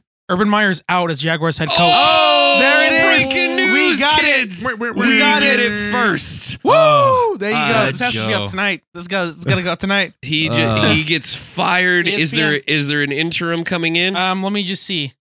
After less than 1 year, Jacksonville, Urban Meyer is out as Jaguars head coach. Source is Adam Schefter. Of course it is. Oh well, if Shefty's saying it. Bye-bye. Well, I got the ESPN notification. Oh my goodness. Wow. Well, Congratulations, we Jacksonville. started the show right, guys. Yes, we did did. something right today. I mean, we may have caused that. I don't I think want we to did. say. We put it We'll out just there. say it. Urban Is he the Meyer has first- not been fired in 14 weeks. And Urban Meyer still doesn't have a job. Oh, that's how we're Yeah, ending the show today, yeah. everybody. This is the first coach, right, to go? Right? I'm trying to think. Well, I He mean, is. Oh yeah. Gruden, but you know, Does Okay. that count? I think we said it doesn't count. I do believe we said Okay. because it was not job performance based. Urban Meyer's is definitely performance based. Well, but also probably some others. Yeah. Well, I mean, he's a horrible human Yeah. being, He and didn't he get- treats his he employees didn't awful. get the boot when he had some of the off the field stuff earlier this Dude, season crazy. when I kind of thought it was going to happen. Wow. And He's then done. I feel like his journey this year has been so long and like 14 weeks worth of sports. I that feel like it's I like, forget some of the it's stuff like he did. it's like watching a lame deer that you just need to come and just end its misery. So- that's what this whole thing has been. So I've never met a Jaguars fan because I live on No. the West Coast. They all live in Jacksonville. but I don't even know if they're real. I think they might be like Sasquatch. They might just be the people in London, yeah. which is why I've never that's seen. true. Yeah. They're all British. But no, I've never met one. But I gotta say, I feel like if we're comparing, their existence is worse than being a Lions Yeah. fan. It's all over Sports Center now. All right, it's legit. Yeah. Wow. But I'm just saying, like, I think it's worse. Well, the Lions have history at least. By the way, you should have seen this coming because yesterday, Khan, the Jaguars owner, Shad Khan. he said out loud, "We will not move hastily." It has to be the story from today. with Urban Meyer. Like that Probably. was just yesterday. This has to be the Lambeau story. has to There be has the to be nail- some. well, there was some credibility. other stuff in that article too. Yeah. That I kind of like skimmed through. I was like, wow, this is getting You know what's pretty really ridiculous. funny is Trevor Lawrence, I mentioned earlier, was calling out his coach, and he did say just today the drama needs to stop. I feel like the owner listened to him yeah. because there was one way to at get this rid point, of it. As an owner, you 100% pick your number one pick as who you're gonna like. Here's the fun part. Who the heck wants this job? Somebody wants Dude. to coach Trevor Lawrence. I'll tell you that right now. I sure. Well, no, but But Matt, not one's I playing for the I had talked about Jaguars. this. We had talked about this in our breakdown. When's the last great like- coach has been but like- for the Jags? But like we said, like they have there hasn't probably ever been one. they have some promising young players. I mean, They do. Lawrence Miles obviously Jack is awesome. James Robinson. He Needs to be used. He does need to figure out the fumbling thing. That's yeah, been no, but this also year's been he's an not issue. using. No, Dude, he had well, one rush attempt on Sunday. One. He had a ball that went out of bounds as he was running towards the sideline one time, and they pulled him for 21 plays.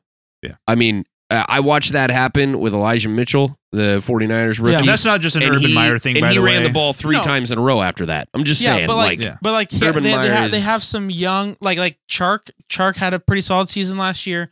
Chenault has shown promise. Chenault should have been the number one receiver and should have been the Yeah. dude for them this year. Yeah, and like they just They're so, gonna like, have there some is good drafts this their- year too. Their So- their Mhm. their It's true. DN Josh Allen, phenomenal. Yep. Like they have some phenomenal pieces. They just have So I think- had a horrible coach. Yeah. Good for and you, Jags fans. I'm happy for you. I'm, you exist, yeah. I'm if happy you for you. exist, and you know aren't in London, even Yeah. if you are in London, If you're listening Shout in out. London, Shout out. big ups. yeah, Follow us we at do have some Sportsify.podcast. European listeners. We do have some European listeners. I don't know if I've seen any of them in London yet. We've got more in the This is it. Germany, This is me Spain, breaking and news. Portugal. Yeah, Actually, We just broke the new. We got some Jags fans on our side now that we kind of suckered up to yeah. them. But anyways, we just feel bad for it. That's what. it is. now anything that I say isn't going to follow up an Urban Meyer firing. Yeah. But he does have you're a stat welcome. of the week. But there is a stat related to, again, getting back to just how clustered up like the 1 through 13 literally is right now in the AFC. With the Rams winning on Monday night, there are still 0 teams with a clinched playoff berth through week 14 of this year. This is obviously the first Crazy. season with 17 games, but it is only the third season without a clinched berth through 14 weeks since the NFL moved to a 16-game format, which, by the way, was back in 1978. The only other 2 seasons was 93 and 2014. So we are this far into the season. Nobody has clinched anything. And genuinely, the only reason that has not happened is because Minnesota and Green Bay have not yet played each other. Yeah. That's the only reason. There that are has some not weird happened. schedules this time of year. Like, Yeah. I know We mentioned it last week. I think the Cowboys, right, where they play like Eagles, Giants. No, it's the Washington football team. Yes, They've yes. played one division game. Yeah, The rest, they're going to end the season with like Cowboys, Giants, Eagles, or They something, just played something their like that. second. Washington football team is right. just Well, yeah, yes, that's but the rest of their games are all Yeah, division. so there's some Right. really weird scheduling things which plays into that. It's not just like a 17-week thing and- that caused that, but And to throw that out there, Arizona 49ers have both played 5 division games. Philadelphia's played 2. Washington's played 2. You look around and there's just tons of teams that have not yet played each other. Giants have only played 3 division games. That NFC East schedule is just weird. we're It going to really see, is. I think, quite a few come down to week 17. Oh, absolutely. Win or go home. But this next week, Green Bay is playing at Baltimore. Baltimore getting Green Bay at a very bad time, in my opinion. I think Baltimore's going to get a lot of teams at a bad time this time of year for them. That could very well end the discussion. And I think that'll be our first team to clinch, most likely, is Green Bay. Tampa is right there as well. I believe they either they're playing New Orleans, so that'll decide it. They beat New Orleans this week. They're in. That puts New Orleans out of mathematic possibilities for the division. So getting into that now, Green Bay is sitting atop the NFC standings and has the number 1 seed currently. And that is in part based on conference record because they are 8-2 against the NFC this year. Yeah, they beat the Cardinals. And so they hold tiebreakers direct with Arizona, and then conference wins or conference record they hold over Tampa, who is sitting at second, is with a 6-3 conference record. Arizona then coming in at third, leading the NFC West at 10-3. Dallas at fourth and 9-4. The Rams getting that all-important victory against Arizona this last week at 9-4. I did forget to mention, as part of our discussion earlier about Monday Night Football, D-Hop is out for the rest of the regular season. Yep. That came out today. I knew that he was going to miss this week and potentially a few games. But they I they're figured just those few preserving for the games. playoffs. I figured those few games would turn into just, hey, at that point, like, don't come back for week 17. They're playing Detroit this week, so I was talking to So they have a bye week. guy at the gym that is a Cardinals fan. I was giving him a hard time for beating him on Monday, but I was talking to him. I was like, yeah, it's like you should rest everybody against the Lions. yeah, oh yeah, and But I'm rooting for a Jared Goff revenge tour because I need them to lose, and I need us to like win out somehow. Well, after the Rams at 9-4, the third NFC West team, which we did declare that 3 NFC West teams were going to make the playoffs. We Wasn't sure if it was gonna be say it these was going to 3. be Arizona. I'll go edit the original podcast. Yeah. I'll just kinda chop it up. It's fine. I'm fine being wrong because the Seahawks are in last. I don't care. Didn't we say that potentially that all 4 could have? They could have. I mean, They could. They could. They're not out. The They're not Seahawks out. have to win 4 in a row to make that a possibility, but they could. But I'm just saying we hold the tiebreaker over San Fran. Yeah, San Francisco's got Atlanta at home this week, and they got Yeah, but we still have to the play the Texans. Oh, you mean my still, dark horse and Falcons? So I Dark horse Falcons? think we have an easier road to 10 wins than you do to 9. That is my point. Sure.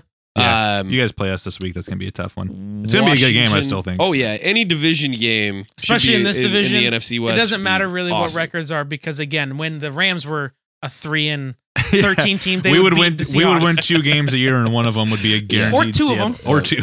So Well, right now, and this is where it gets interesting. The NFC is at the 7 spot. Washington currently holds the last spot at 6-7. They've got a divisional at Philly this week. Notoriously difficult place for anybody to play, especially a division opponent.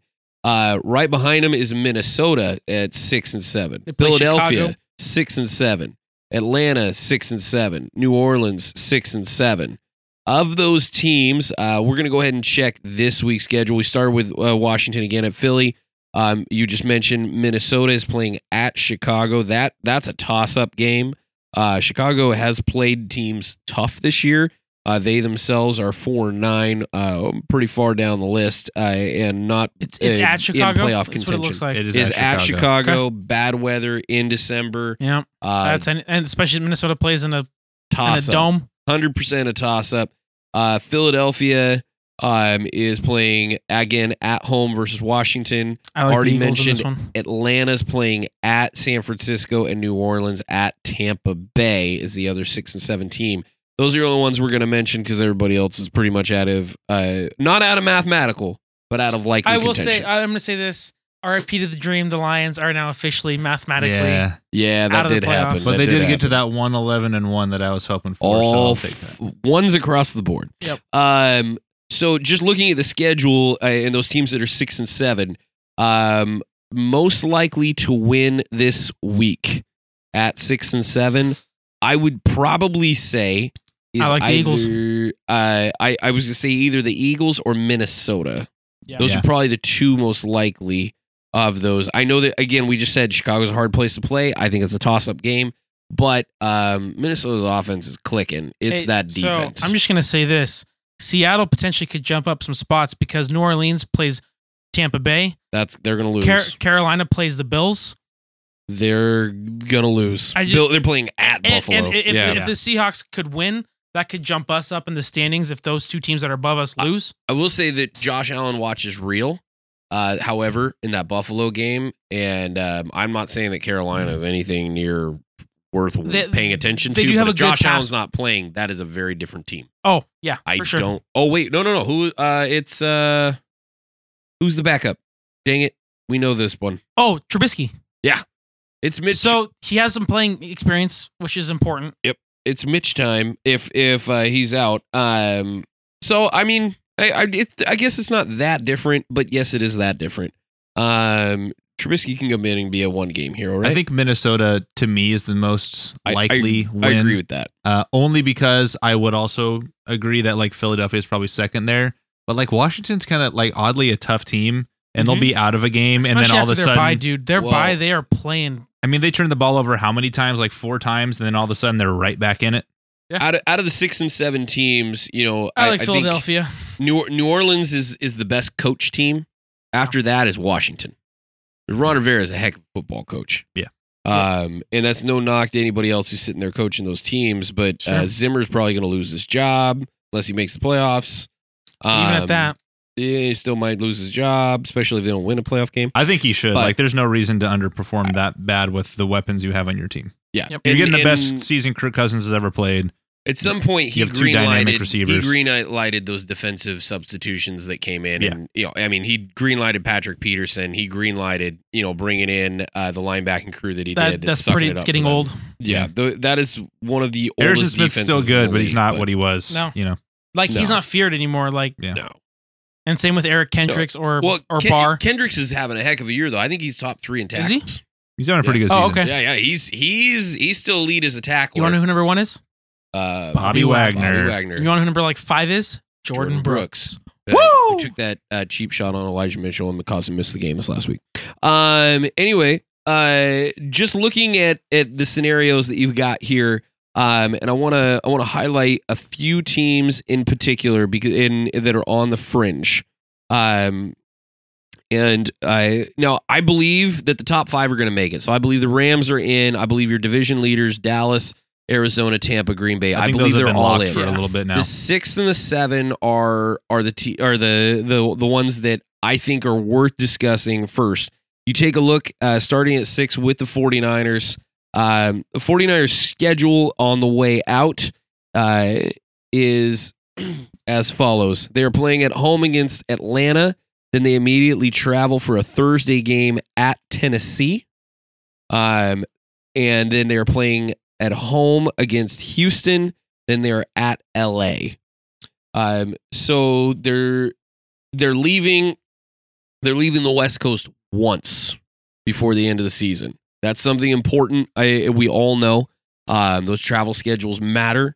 And really LA to San Francisco's, you know, that's an hour, less than an hour in the air technically, or around that. So not much of a trip there for them.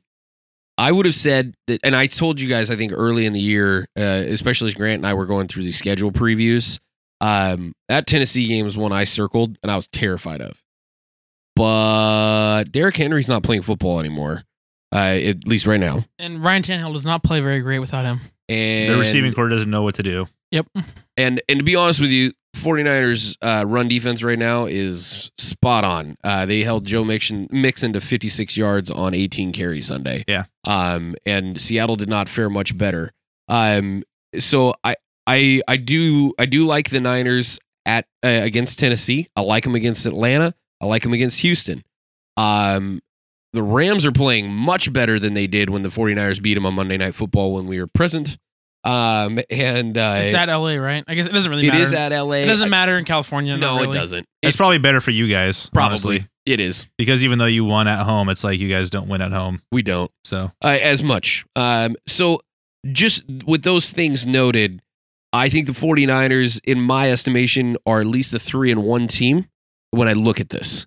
I think they can win all four. I really do. And I can take the bias hat off as a fan and look at that objectively. And why do I think they can beat the Rams? Because they did. Yeah. It's of the matchups that we have in the NFC West, the Niners are the most even for us on a year-to-year. And I think it's a strengths issue. The 49ers offensive line against the Rams defensive line has won that matchup consistently for the past few years. And the 49ers line can frustrate Aaron Donald because they have this left tackle that nobody can do anything against, and he can move to the inside and help. They also have George Kittle, who can literally hold up a defensive end if they want to move Williams to the inside, or if they want to hit hard. Laken Tomlinson, left guard, by the way, is probably a second-team All-Pro this year, and is very, very good and learning from the best. Stand there at left tackle. So I think that they've got matchup issues for everybody that they face. Atlanta can't stop the run at all. No, I think you guys are going to beat the brakes off of Atlanta. I think that should be a win, but the 49ers played some close games. Shouldn't have been close multiple times here, Lions included, first game of the season. So if they can keep the ball, if they can keep the ball possession in their favor, both the clock and the turnover battle, I think they walk through 3 out of the 4. If you do what you guys did to us on that Monday night game, where you have a 10-minute drive that results in a touchdown, and if Debo stays healthy, then... The 49ers' key is the turnover margin. It's 100% turnover margin. They just have to keep hold of the ball and they win football games. Yeah. That's all there is to it. You can afford a Jimmy Garoppolo interception, or you can afford one stupid fumble in a game, and that's all you can afford. They're not really the team that is designed to dig themselves out of holes. No, they do not win games that when they have dug a hole.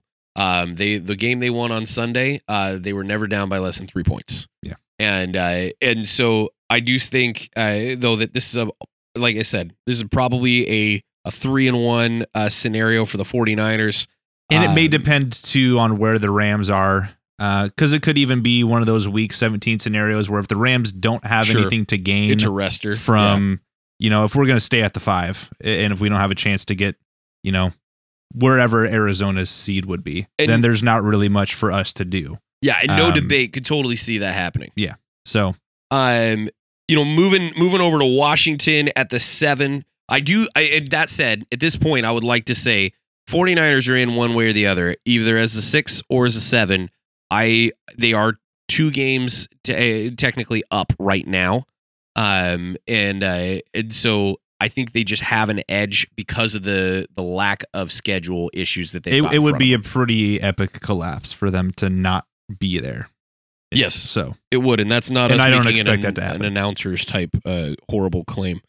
Looking. I will say that every week before the end of the season. Real quick on Darrell Bevel will be interim coach for. Yeah, I did get that updated as well. That is his second year in a row being an interim coach, because he was for the Lions when they fired Patricia. Somebody should just hire him. And then why not let him? No, coach because the he's the one that worse. He's one of the ones that decided to let's throw the ball at the goal line instead of giving it to Marshawn Lynch. Hey, he was our offensive coordinator. Listen, how'd you get to that Super Bowl? I believe his name was Darrell Bevel that got you to that Super Bowl. Okay. No, the backs of Russell Wilson, who he was guiding. Well, he's not there in Seattle anymore. And how are the Seahawks doing this year? That's a good dig. Washington. They're gonna beat going you to on theirs. Sunday. One of the things I did not notice about Washington's schedule when I first looked at it, remaining games here, the 7 seed in the NFC, is that they have 3 away games to close the year against division opponents. They play at Philadelphia, at Dallas, then come home against Philadelphia, then go to New York and play the Giants to close the season. In looking at the schedule, there is a definite win here with the Giants. I think they're going to be sitting Daniel Jones for the year. It kind of looks that way at this point. Mm-hmm. No real rush to bring him we should have this back. conversation, but what do they do with him?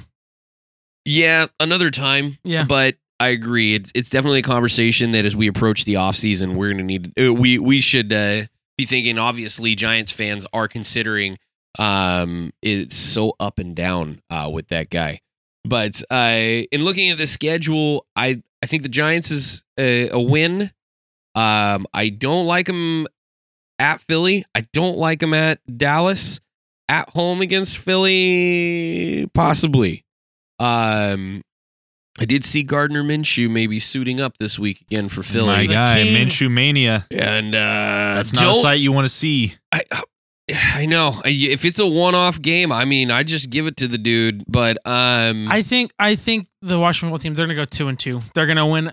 They're gonna win one of the the Giants team, and they're One gonna of the surprise us with. Well, or I mean, that game against the Cowboys was almost a game. Like they came back and almost won the game. Cowboys are playing in prime time though, and I will say this about Dak: that dude rises to the shine. occasion. He does pretty shine. stinking I well. hope he does because he's my fantasy quarterback and it's about to be playoff time. And you need. And you've given me back-to-back weeks of like 10 points. Yeah, Yeah, that, he had that's, 11 that's the semifinal right there. Yeah. Yeah, but I mean, I see them winning one of these games, either if it's a Philly game or I would not be surprised if they win against the Cowboys. don't think Dallas can't really run the football right now. No. Defensively, they're getting locked in because Micah Parsons is a horrifying individual. Yes, he is. But the Cowboys do have this weird thing where they can be kind of fluky. Yeah. No shot, the Washington's in the game, pick 6 all of a sudden. Right. And since they can't really run the football right now 'Cause either. the Cowboys don't close games. Exactly. And That's- when you have a that's lead, fair. you can close a game by running the football, and Zeke's just not that. Yep. Yeah, no, he ain't doing I it. think they'll go 2-2, beat the Okay. Giants, and then one of these other teams to be 9-8. No, they so that would actually make them 8-9. To make him 8-9, okay. and is that good enough to secure a 7 spot? No, it's With 'cause the amount of Seahawks are gonna teams you take got it. at 6 and 7 right now, especially. Seahawks are going to take it. Maybe not. Let's look a little deeper into schedules before we call it. But Yeah. I agree. I think 8-9 is probably the plausible record. The only Oh, yeah, thing because that makes me think that with their record specifically, if they do get to 8-9, I think that's pretty favorable for them. It depends on how they get that 8-9, I guess. Like, are they beating the they're all Eagles divisional. twice? They're all If they division beat the wins. Eagles twice, then I feel like that's almost not a guarantee. Because you're shifting. You're saying that because they're shifting a Yeah. 6 and 7 team out, not because the division's in play. Because it's clearly not. Yeah. Cowboys have that. So it might depend on how these divisional games line up for them. But Versus other then teams there's that are that. But also then right if they get both the Eagles, I mean they're going to need to play to beat the Giants. Mhm. So maybe Yeah. then they go 3-1. Now, I don't think they beat the Eagles twice, but that might be their best road to securing a spot Make sure because they you're get those. also kicking I mean, somebody it's, else it's out. so they play. Yeah, so it's Eagles, Dallas, and Eagles again. So I mean, Yeah. You I have get to split, how you have we to say split that. If you don't, even if they, I think if they beat the Cowboys and then they beat the Giants, I don't know if they get it because they're losing to the Eagles twice. and they're giving the Eagles 2 wins in Yeah. their last 4. That's fair. So we're it's- gonna get to the Eagles record in just a That's second where it's to make the really case tight on with that. this schedule specifically. On Minnesota, they are playing at Chicago, then at home against the Rams, then the worst of their matchups at Green Bay. That's right. Why are they giving that prime time? Dear Lord. it's a rivalry That's game, probably going to get flexed. This is January 2nd. but it's a rivalry game. It is. And then they're playing at Ooh. home against Chicago. I obviously you like them in the Chicago games, or you're probably going to take them right now in the Chicago games. But Rams, Green Bay. Don't like them in either Rams, of those Green games. Bay back to back. I will say though that Rams game, I bet you that's an offensive shootout. I would say I would agree. Well, From like a a- matchup What, like a perspective, that 38, becomes a 35, 34? it's mid-30s, just shootout type game. And I think it's a last man holding the ball scenario. But the Rams are just better than them. Like completely, they're coach, obviously just better. Unit, better O-line, absolutely better D-line. And I guess the asterisk here, as we're getting into this too, for just how tight this can be, is what we're saying right now could totally flip on its head if a team is all of a sudden missing 5 players with COVID stuff. So we're assuming right now that it is with their starters. With the Rams being whole. Yeah, with the Rams being whole, with the Vikings being whole. Something crazy happens, and now all of a sudden, like, I don't want to play more games without Jalen Ramsey. I'm glad we won without him, but like, you start losing key players here and there. Right. It can tomorrow, flip something. Matt Stafford and Cooper Kupp out with COVID, out 2 weeks. I would be so sad. But that's crazy. I mean, that's the weirdness of this COVID stuff, is that it puts people out. Well, the looking really quickly, and I don't think we feel super favorable about this, but we do need to take a realistic look at the Eagles. Again, the Washington game coming up at home this week. Then they are at home against the Giants. Then they have to travel to Washington. Then they get the Cowboys in Week 18. How interesting would it be if Washington is able to get, if the Eagles are able to get, they're just playing each other the rest of the season. We were just about to deny the Eagles a little bit, okay? Or you were making a case, I suppose, for them. But the Eagles play at home against Washington. They get them. They win that. Let's just say they win again at home against the Giants. Then they lose at Washington. Then Dallas is resting. The division's theirs in Week 18. So, and that's likely. So they're 3-1 potentially here. 9-8. You could make the case, certainly, that the Eagles so far and the teams we've looked at have the easiest case to make it. From the 7th on down. I'm not including the 49ers in that. Yeah. But that's a 3-1, 9-8 team. I think 9-8 is probably the record that's going to get it at this point. I don't think anybody's going 4-0 here. Yeah. No, they did recently lose to the Giants, so not to say that anything's out of the question, but they have won 3 of their last 4. They did in what I would call a fluke game at New York. What was the score on that? 13-7. Yeah, it was it was a we can't get the offense working day. Yeah. But it would be really interesting. And I think that is when Hurts went down, is it not? Because Gardner took out the Jets. Yeah. So yeah, that was when Hurts went out. Yeah. So and he played a lot of that game, and honestly, he should have come out sooner than he did. Just a little bit of an opinion. But one of the things I will say about the Eagles too that gives them a leg up. This is a team that is first in rushing in the NFL.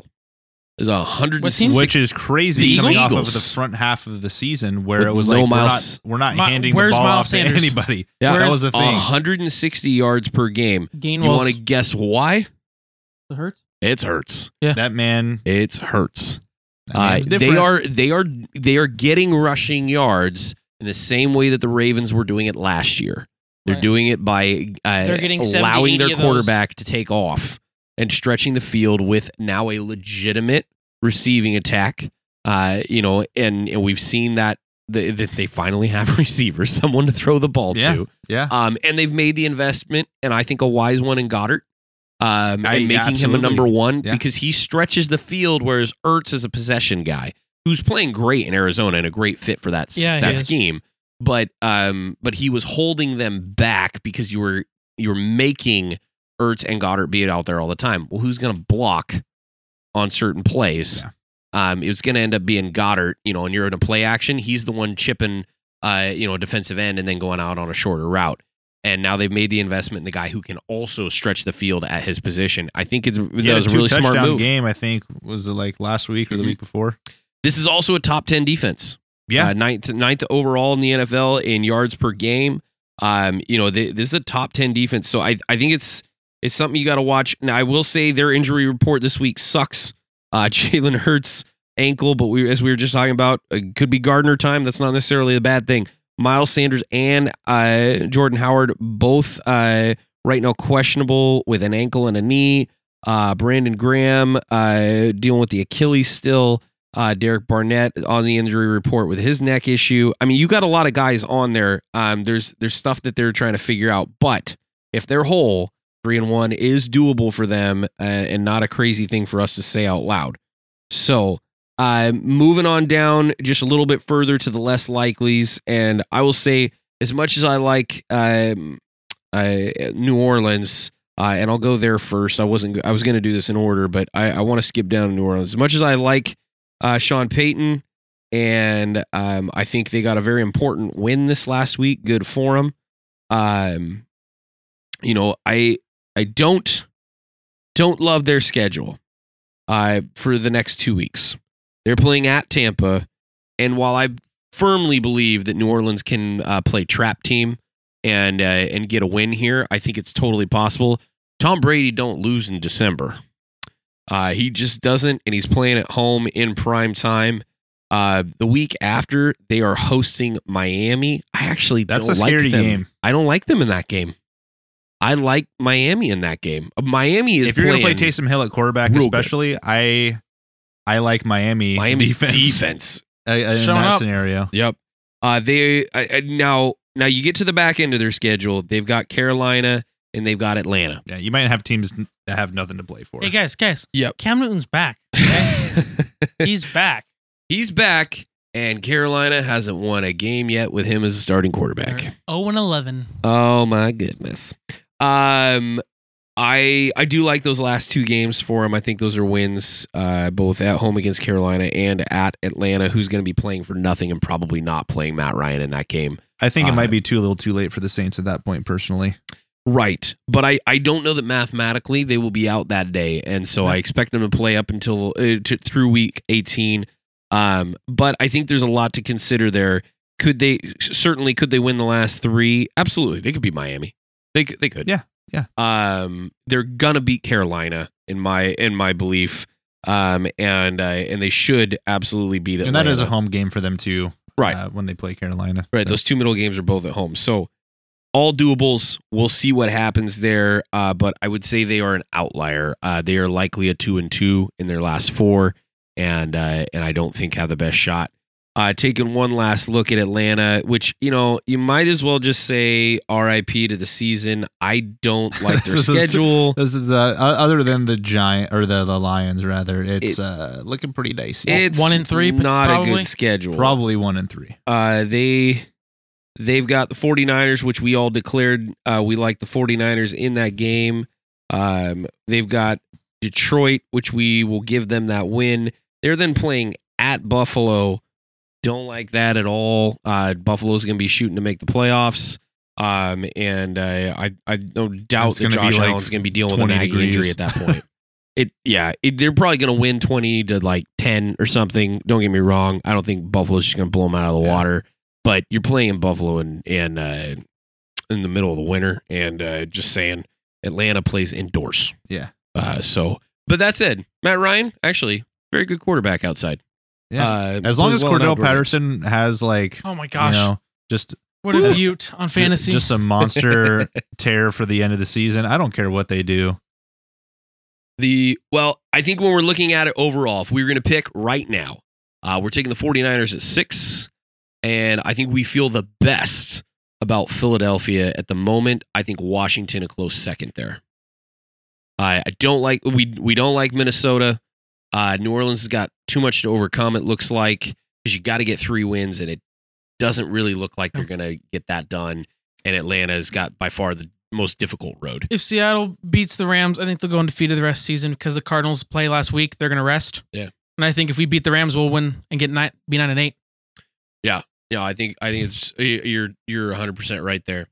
Because we play the Bears, the Lions, and the Cardinals after the Rams. Yeah. Cardinals are going to rest. Yeah, but you're going to get beat by Colt McCoy again, which is unfortunate for you guys. That's fair. Twice in one season. Dang it. 3 times in 2 seasons. Wow. Good dig on Stat your own week. team. Yeah, he did. He against the Giants. He put on the Giants last year. I didn't mention it. The only 2 teams in the NFC that have a 1-4 record against the division, the Lions and the 49ers. I did see that on my own team. But we're going to do something super fast that is, for us, this is going to be light speed. We've never moved this quickly. I won't even be able to comprehend. What is about to happen is literally a tornado of things. I'm going to be typing down information faster than I ever have in my entire life, and we're going to go ham right now on College Bowl Pick'em. All we're of gonna them. literally run through 43 games, and we're gonna see how fast we can do it. I don't have a timer to see how fast. I'm watching the clock. We've got a clock that ticks on us as we're doing this. To be really honest, I just realized I'm gonna need like both hands to do this. So I'm gonna have to yell my answers into Grant's microphone. Okay. All right. So I'm setting my mic down. Grant's gonna lead us in the guesses here. Jameson knows very little about college football. I probably have the most knowledge of all of us when it comes to college football, but none of us know anything about these second-rate teams that are playing in the likes of the Cricket Celebration Bowl or the Jimmy Kimmel Bowl. There's no joke at Jimmy Kimmel Bowl. We're going to get to that. What? Okay. Yep. No, all right. So, Grant, we're starting with. Ready? Hold on. Let's get it to an even number at least. Let's go to 45. All right. We got 5 seconds. And 3, Grant. 2, 1. Okay, so here we go. We got the Bahama Bowl. We got Middle Tennessee versus Toledo. Jameson. Toledo. Matt. Toledo. I'm going to go Toledo as well. Okay, then we got the Tail Greeter Cure Bowl. North Illinois versus Coastal Carolina. Coastal Carolina. Matt. Northern Illinois. I'm going Northern Illinois as well. Okay, then on Saturday, we got the roofclaim.com Roca Raton Bowl. Say that one more time. Roofclaim.com Boca Raton Bowl. We got Western Kentucky versus Appalachian State. Jameson. Appalachian State. Matt. I'm taking Appalachian State. I'm taking Appalachian State too. That's cool. All right. Then we got the Cricket Celebration Bowl. We got South Carolina versus Jackson State. Jackson State, baby. Deion Sanders University. Oh, I'm taking Deion Sanders University. I'm taking Deion Sanders University. Let's go. Okay. this is a weird one. Okay, now we have the PUBG Mobile New Mexico Bowl. This is UTEP versus Fresno State. Jameson. Fresno State. Oh, Fresno State all the way. I'm taking UTEP. PUBG is a video game, just so you guys know. Okay, the Radiance Technologies Independence Bowl. We have UAB versus BYU. Jameson. I'm taking BYU. Matt. Yeah. Oh, yeah, I'm taking BYU. I'm going to take BYU as well. Okay, next up, we have the Lending Tree Bowl. Eastern Michigan versus Liberty. Jameson. Liberty. Matt. Wait, Liberty versus who? Dang it. Eastern Michigan. Eastern Michigan. Okay, I'm going to take Eastern Michigan in that one. Hold on. I literally got to catch up to BYU right now. Okay, we got BYU. Warner, what's your pick? Okay, Warner said food. That's his pick. Yes. That's his pick. BYU? Yes, I did. We all did. Hold on. All right, then where are we at with the Lending Tree Bowl? I said Liberty. You guys said Eastern Michigan. Liberty. Okay, I got it. Okay, so next up we have the easy Jimmy Kimmel LA Bowl, and the Beavers are playing it. Yeah, let's go. Okay, so it's Utah State versus Oregon State. Jameson, what do you got? I'm taking the Beavs, baby. Let's go. Jameson's Beavs. Taking the Beavs. We beat the better Utah team, anyways. So.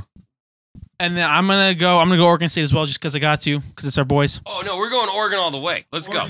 Oregon's Cross State. Okay, then we have the RL Carriers New Orleans Bowl. We have Louisiana versus Marshall. Jameson. We are Marshall. Marshall. Matt. Louisiana or Marshall? Louisiana. I'm gonna go Marshall on that one. Louisiana. Which Louisiana? It just says Louisiana. It just says Louisiana. University of? Nice. I forgot they did. Okay. Next up, we got Myrtle Beach Bowl presented by Tax Act. We have Old Dominion versus Tulsa. Jameson. Tulsa. Matt. Tulsa. I'm gonna go Old Dominion because I never heard of them. Okay. Now we have this is what we're talking about. We have the famous Idaho Potato Bowl. We got Kent State versus Wyoming. Jameson. I'm gonna say Kent State. I think that might be an upset. I think. Right? Okay. I'm gonna go Wyoming. But I screwed up somewhere. Go back up. Dang it. Myrtle, you guys are talking so fast. You said lightning quick, dude. I know. I didn't get Louisiana. Yeah. Okay. Yeah. I said Marshall. And then we said Marshall. And then we both said Louisiana. Right. Did you just say Tulsa on the last one? I said Tulsa. You said Tulsa. Grant said Old Dominion. Okay, yeah. Oregon State. Right. I want to go so fast, but I can only type so fast. Warner, what's your pick? Go Beavs. Go Beavs. Okay. Go Tigers. Go Tigers. I went Eastern Liberty. Michigan. Liberty. All right. All right. Go Beavs. All right. Go Beavs. We're good. Okay, so the famous Idaho Potato Bowl, Kent State versus Wyoming. I said Kent State. I'm gonna go Wyoming on that guy. I am going to Okay, now we have the Tropical Smoothie Cafe Frisco Bowl. We have UTSA. I don't know. It's probably I don't know. Versus San Diego State. San Diego State. University of Texas, San Antonio. Okay, University of Texas San Antonio. I'm taking San Diego State. Jameson. Absolutely San Diego State. I'm gonna go San Diego State as well. Okay, then we have on Christmas Eve, we have Lockheed Martin Armed Forces Bowl. That's Missouri versus Army. Taking Mizzou, baby. Mizzou. Jameson is taking Mizzou. I'm gonna take Army. I just watched Army play the other day. They kind of suck. So I'm just gonna go Missouri. Yeah, Take those Missouri ties with me, Matt. Come on. right.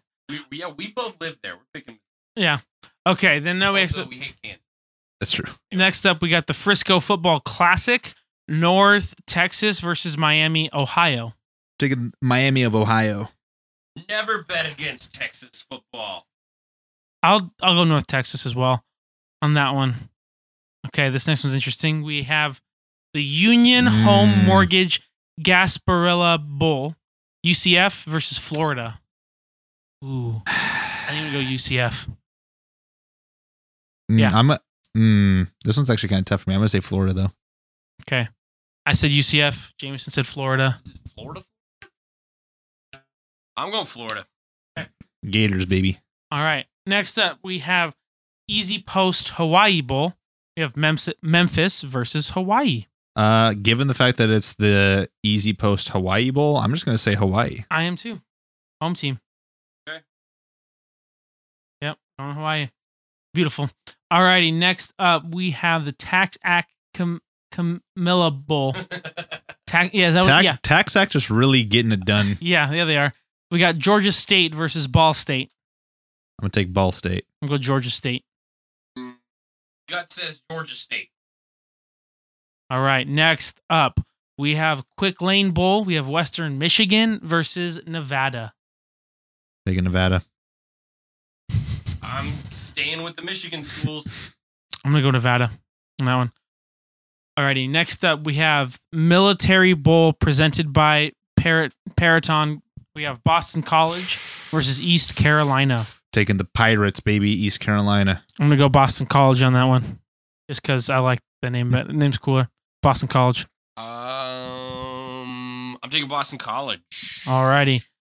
Next up, we got the Ticket Smarter Birmingham Bowl. We have Air Force versus Louisville. No, this is Houston Auburn. Oh, I kind of scrolled up on you. You did. As you were doing. Okay, Ticket Smarter. Anyway, we got Houston versus Auburn. I'm gonna say Auburn. I'm gonna go Auburn. Houston. Ooh, I like the upset. Okay. Alrighty, perfect. And now we have the Serve Pro First Responder Bowl. Shout out to first responders. We got Air Force versus Louisville. Louisville. Yeah, I'm gonna go Louisville. Sweet for Louisville. Sweet. Easy. Next up, we've got AutoZone Liberty Bowl. We have Mississippi State versus Texas Tech. I'm gonna go Texas Tech. Yeah, give me the Tech, baby. Johnny Football. Johnny Football doesn't play in there anymore, so I don't even know who they're playing. I'm gonna take. Okay, Mississippi State. Okay, yeah. Actually, I like. All right. Next up, we got the San Diego County Credit Union Holiday Bowl, which is being played not on a holiday. We have UCLA versus NC State. You know, I'll go with the West Coast here. I'll go UCLA. I'm gonna go NC State on this guy. UCLA, NC State. I'm going UCLA. Matt's taking UCLA. Go Chip. Go Chip. Next up, we have the Guaranteed Rate Bowl. That's the most boring The name. Rogers Rate Bowl. Yeah. We have West Virginia versus Minnesota. I'm taking West Virginia. I am too. I'm taking West Virginia. I think that's a sweep. Matt, I'll taking that. All right, next up, we have the Wasabi Fenway Bowl. We have SMU versus Virginia. Southern Methodist, baby. I'm taking SMU. I'm going to go Virginia. I'm going to go SMU. You okay? Next, we have the New Era Pinstripe Bowl. We have Maryland versus Virginia Tech. Taking Maryland. I'm going to go Virginia as well. Go back-to-back Virginia school. 3 Virginia. Did I? Oh, Yeah. I did. Wait, hold on. Wait, I gotta get. This is Yeah. Virginia Tech, yes. Okay. Okay. James? I took Maryland. Alrighty. Next up, we got the Cheez-It. A recognizable bowl. Yes. The Cheez-It Bowl. Go. got I Clem- love me a Cheez-It. We got Clemson versus Iowa State. Where's the Goldfish Bowl? Where's the representation of goldfish? Literally also a pun. The Goldfish Bowl. Oh, you Come did that on. Totally accidentally. I did. I mean, no, I didn't. That was purpose. I'm gonna go Iowa State. This one's actually tough for me. I'm going to say Clemson. Okay. I feel like they're just going to show up Jameson's in a got- bowl game. I am taking Clemson. Okay. Ohio State from moi. All right. Now we got the Alamo Bowl. We got Oregon versus Oklahoma. Hate my life. Oregon. I'm just gonna do it. I'm going to do this just because it's going to be against everything I've said about Oklahoma the entire year while doing this podcast. I'm going to take Oklahoma in this game. I'm taking Oregon. I'm gonna just do it.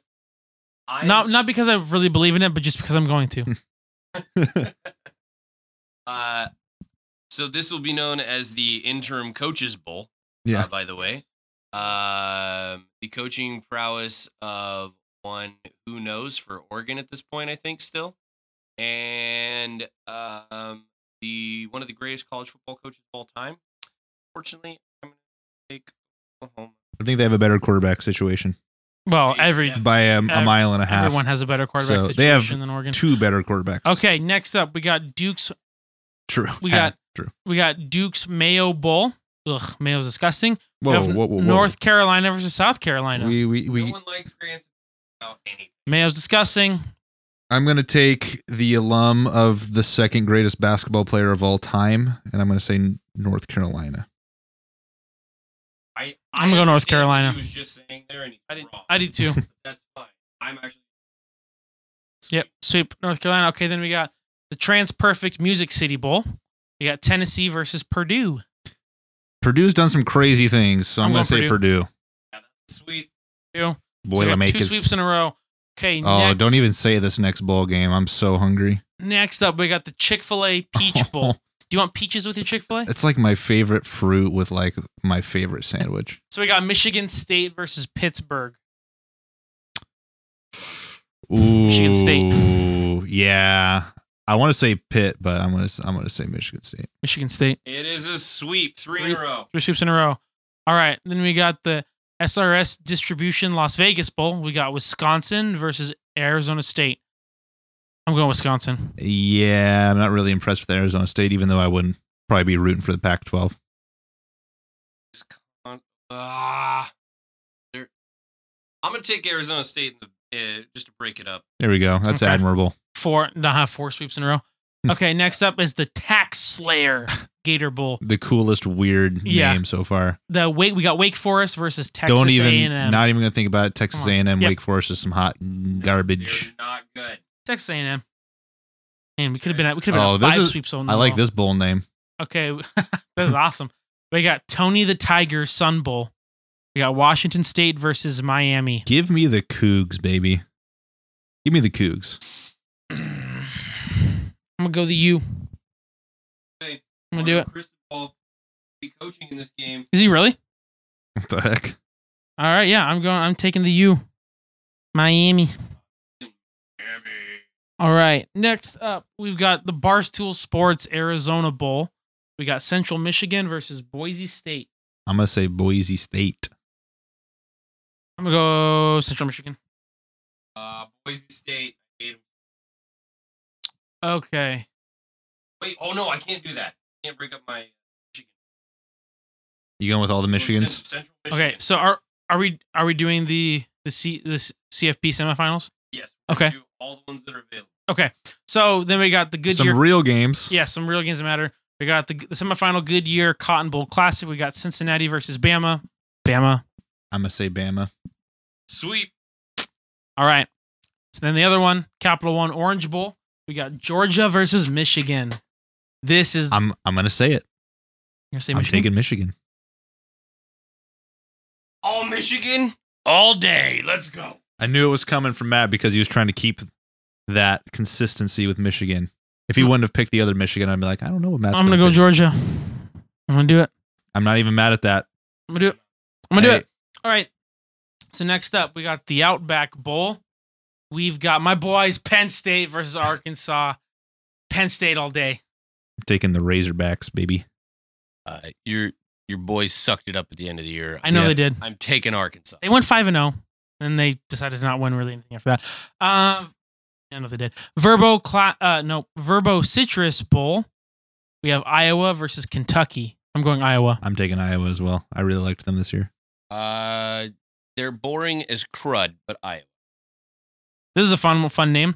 We've got the PlayStation Fiesta Bowl. We got Notre Dame versus Oklahoma State. I'm taking Oklahoma State. I'm going Notre Dame. Brian Kelly's gone. Oklahoma State. Should be an Xbox Bowl. PlayStation's trash. Rose Bowl game. Whoa. We got the Rose Bowl game presented by Capital One Venture X. Just gotta get it all in Mouthful there. of a game. We got Ohio State versus Utah. Oh, wow. Ohio State's going to win, but I'm going to be rooting for Utah. So you're picking Utah? No. No, you're still picking Iowa? Yeah, Ohio State's going to win. Yeah. No, I'm gonna go Utah. I will be rooting for Utah, but I think Ohio State. Go Utes. Something you won't hear me say. Go Utah. They gonna get beat. Oh, they're gonna get beat? Yeah. Nope. They're gonna win. All right, now we have the All-State Sugar Bowl. We've got Ole Miss versus Baylor. I'm gonna go Ole Miss. I'm going to take Baylor. Baylor. Okay. And then we got the where is it? Okay. We got the Tax Act Texas Bowl. Tax Act back at it again. It's like their third bowl. Yeah. We got LSU versus Kansas State. You know, go Tigers. Go Tigers. Win this one for Coach O. Yep. LSU. Or don't, because he's a terrible human being. Also true. OK State. What? Wait, no, not OK State. Kansas. Kansas. My bad. Oh, man, I don't like Kansas State. Forget them, though. I'm going Kansas State. Let's do it. Perfect. Kansas State. All right. We are done. I picked LSU. All righty, guys. Do we want to? We did this. So here, I guess we didn't all pick the same. I was going to say if we picked all of our. Gosh, this still took us almost 17 minutes. That sucked. Anyway, we got to end right now. Our new rule is 2 hours or less. And so we're grateful that you stuck with us. If you did. And if you didn't, you're a jerk. Anyway, Urban Meyer doesn't have a job. Unemployed.